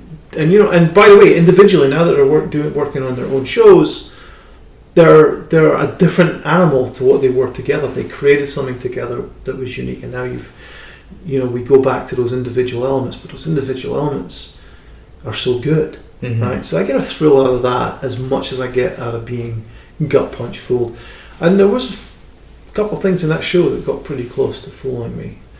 You know, I used to spend time with Dominic DeVivier, and he would fool the crap out of you with really weird esoteric stuff. I remember he did a trick with a box, and you mailed cards into the box, and at the end of it, I can't even tell you what the effect is now, but the day after, it's all I could think of, you know. And he had an amazing triumph where you shuffled everything face up and face down, like really, like you're the spectator. And then you put the deck in a black bag, and there's no switch, and you go in and come out, and the deck goes. I still don't know how that's done, you know, and I still don't know how that's done. There's tricks like that, and Matthew B should always fool you, and you know, Danny Doherty's and all, you know, I love it, but it's fleeting. I'm too well read and too long in the tooth to not have something to hold on to a lot of the time. Yeah. But I don't. Maybe 10 years ago, if I was fooled, I would feel threatened. That somehow it would reveal something negative in me for not knowing that or whatever. And now I'm just like, great. Well, what is it? And it's this thing that you've always known. Oh, brilliant. Whereas maybe before I thought that's what it was, because I'm human, right? Yeah. So I do love it, but I've always said, magic's great. I will pay $1,000 for an amazing effect if it's a piece of string and a paper clip, and that's all there is to it. But if it's wonderful, more than I hate electronic magic, generally speaking. So I'm really gut punch fooled. No, not very much. And I do look for it. There's a great trick. I'll tell you a great trick that fooled a lot of people. It didn't catch me out because I thought I knew a detail, and it was a guy at Blackpool had a voodoo doll, right? So it was a voodoo doll and a needle, and he turned his back, and you put the needle into the voodoo doll, and then you remove the needle, and then you hit the doll, and he would turn around and tell you what it was. And everybody thought it was electronics, and then he. So somebody bought it and was doing it in the cafe, and everyone's like, "Well, how much did you pay for that? It must be £500 or like all the electronic stuff is." And the guy who really does it well is Craig Felicetti, because he really seems to understand how to employ it in the way that makes it so that electronics is not an obvious option or even a considered option. Mm-hmm. A lot of people make electronic stuff that just is essentially doing magic the way that lay people always thought we were doing it anyway. You've got a printer in your pocket and it prints the prediction for you. Well, that's what they're doing now. Yeah. Right? But they thought they were... you get the idea. So the guy said, I got this, and he did it. And so how much was that? You must have spent a lot of money. It's £10. Well, now how the hell is it done? It was fooling everybody really badly. And the method, and I'm going to tip the method because you still have to buy it to get the thing. And for £10, you might as well find the guy and buy it. And I don't remember his name, but I'm sure if you look, you might find a version. And the method is great. It's a hypodermic needle, and it's hollow at the end. And I don't even think it's fully hollow, but anyway, the doll is full of different coloured plasticine. Mm-hmm. So when you put the needle into it, and then you put the needle back on the little thing on the table, when I turn around, the point is towards me, and I can see the colour. Oh, genius! So that's how it's done. What a genius idea. Yeah. This is a magician's podcast, right? So I'm sure I haven't. Just thought maybe lay people listening to this. It was a genius idea. And, it's a great example of how a very simple, clever idea, it's almost childlike, mm-hmm. can be built into something. And, in the hands of the right person will be amazing, there is the electronics, and you go to these conventions and they're so successful because people can do it. They think they can just do it because they bought the product. I remember I was at I think FISM last year or something, and these guys were selling the pads where you write on a notepad and it appears in your iPhone. Okay. Wow. So somebody's listening to this going, "Well, Paul's giving us away on a podcast." Well, you know what? I saw that exact product today in the Apple store. Bamboo are selling it. Yep. And you do notepads, and then your iPhone's got the note exactly. And it looks better than anything we were making for Magic. There are ways of doing this in Magic where someone can take a piece of paper without any surface, write what they need on it, and there is no electronics, there is no peaking, there's no, the thing can even be destroyed, mm-hmm. right? And the mind reader can divine what that was. Isn't that better than a guy with an iPhone? Yeah, definitely. Right? So let's end with that. And I think that, magic, and it's kind of come full circle, because magic methods will come full circle too. Just like film, going back to celluloid, just like, the way that we interact with technology, kind of going back to what we kind of always did, except it becomes part of it rather than the middle of it.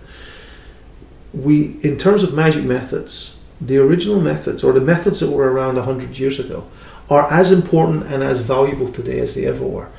And in the hands of new generations who employ them differently and better and sleeker and faster, that's where the innovation will come. So the new stuff comes in, everyone gets excited and they all buy it. But then it becomes redundant as it becomes well known, right? Because it becomes part of everyday society. Magicians have always been trying to be one step ahead of technology. But now technology there's no delay between someone figuring something out and everybody knowing about it and using it. So now magicians have to be cleverer, and the lack of technology and the obvious, clear lack of technology is important. And it relates to, in a kind of twisted way, to the Turk, going back to art magic. This machine is playing chess. It must be a guy doing it. Nope, here's all of the parts. And by doing that, by making technology the solution, these moving cogs and wheels, and there's clearly nowhere a man could be hiding in there when you see this. The audience is then left with nothing but a magical idea of a machine that can think, right? And so we have to dismiss, so again it's kind of flipping it on its head, but we have to dismiss technology to make some magic seem feasible. So when you do a trick with your iPhone and somebody says, that's great, can I get that from the App Store? That's not good for magic, it's not good for you, and it's not good for anything. But when you take an iPhone and you do something like, there's things where, you show something on your iPhone and then you make it real by using a little bit of sleight of hand, or, that's not the same thing. That still feels like real magic. And there's a couple of, Greg Rostami's an interesting guy. He makes really interesting, engaging iPhone apps that use technology. But even so, you're like, well, but, you're still in that magical field. So magic is one of those things that always tries to use technology in a very clever way, and sometimes it doesn't use it in a clever way, and I think that's kind of what's happening with that stuff I'm talking about. But then when you see what Felicetti does, and you realize the tools he creates are so powerful, there's a real magician behind that, Craig. There's a real guy who understands it. Whereas some things are just people saying, I can sell this, right? I can sell this if I take it to the thing. What's the point of that? But you put someone who thinks about it, and then the technology is irrelevant, actually, And the same guy can do the same thing in many different ways. So, everything kind of comes full circle. And I think that now we're doing this thing where we've had the thrill of the new, and now that we've kind of realized, well, actually, now that's wearing off, that other stuff is actually still really valuable, and maybe more valuable. And maybe by blending the two, you'll end up with a new, better, more productive thing. Just like when the generations of magic and of creativity in all fields actually communicate together and relate to one another and share, you end up with a very positive, very rewarding community.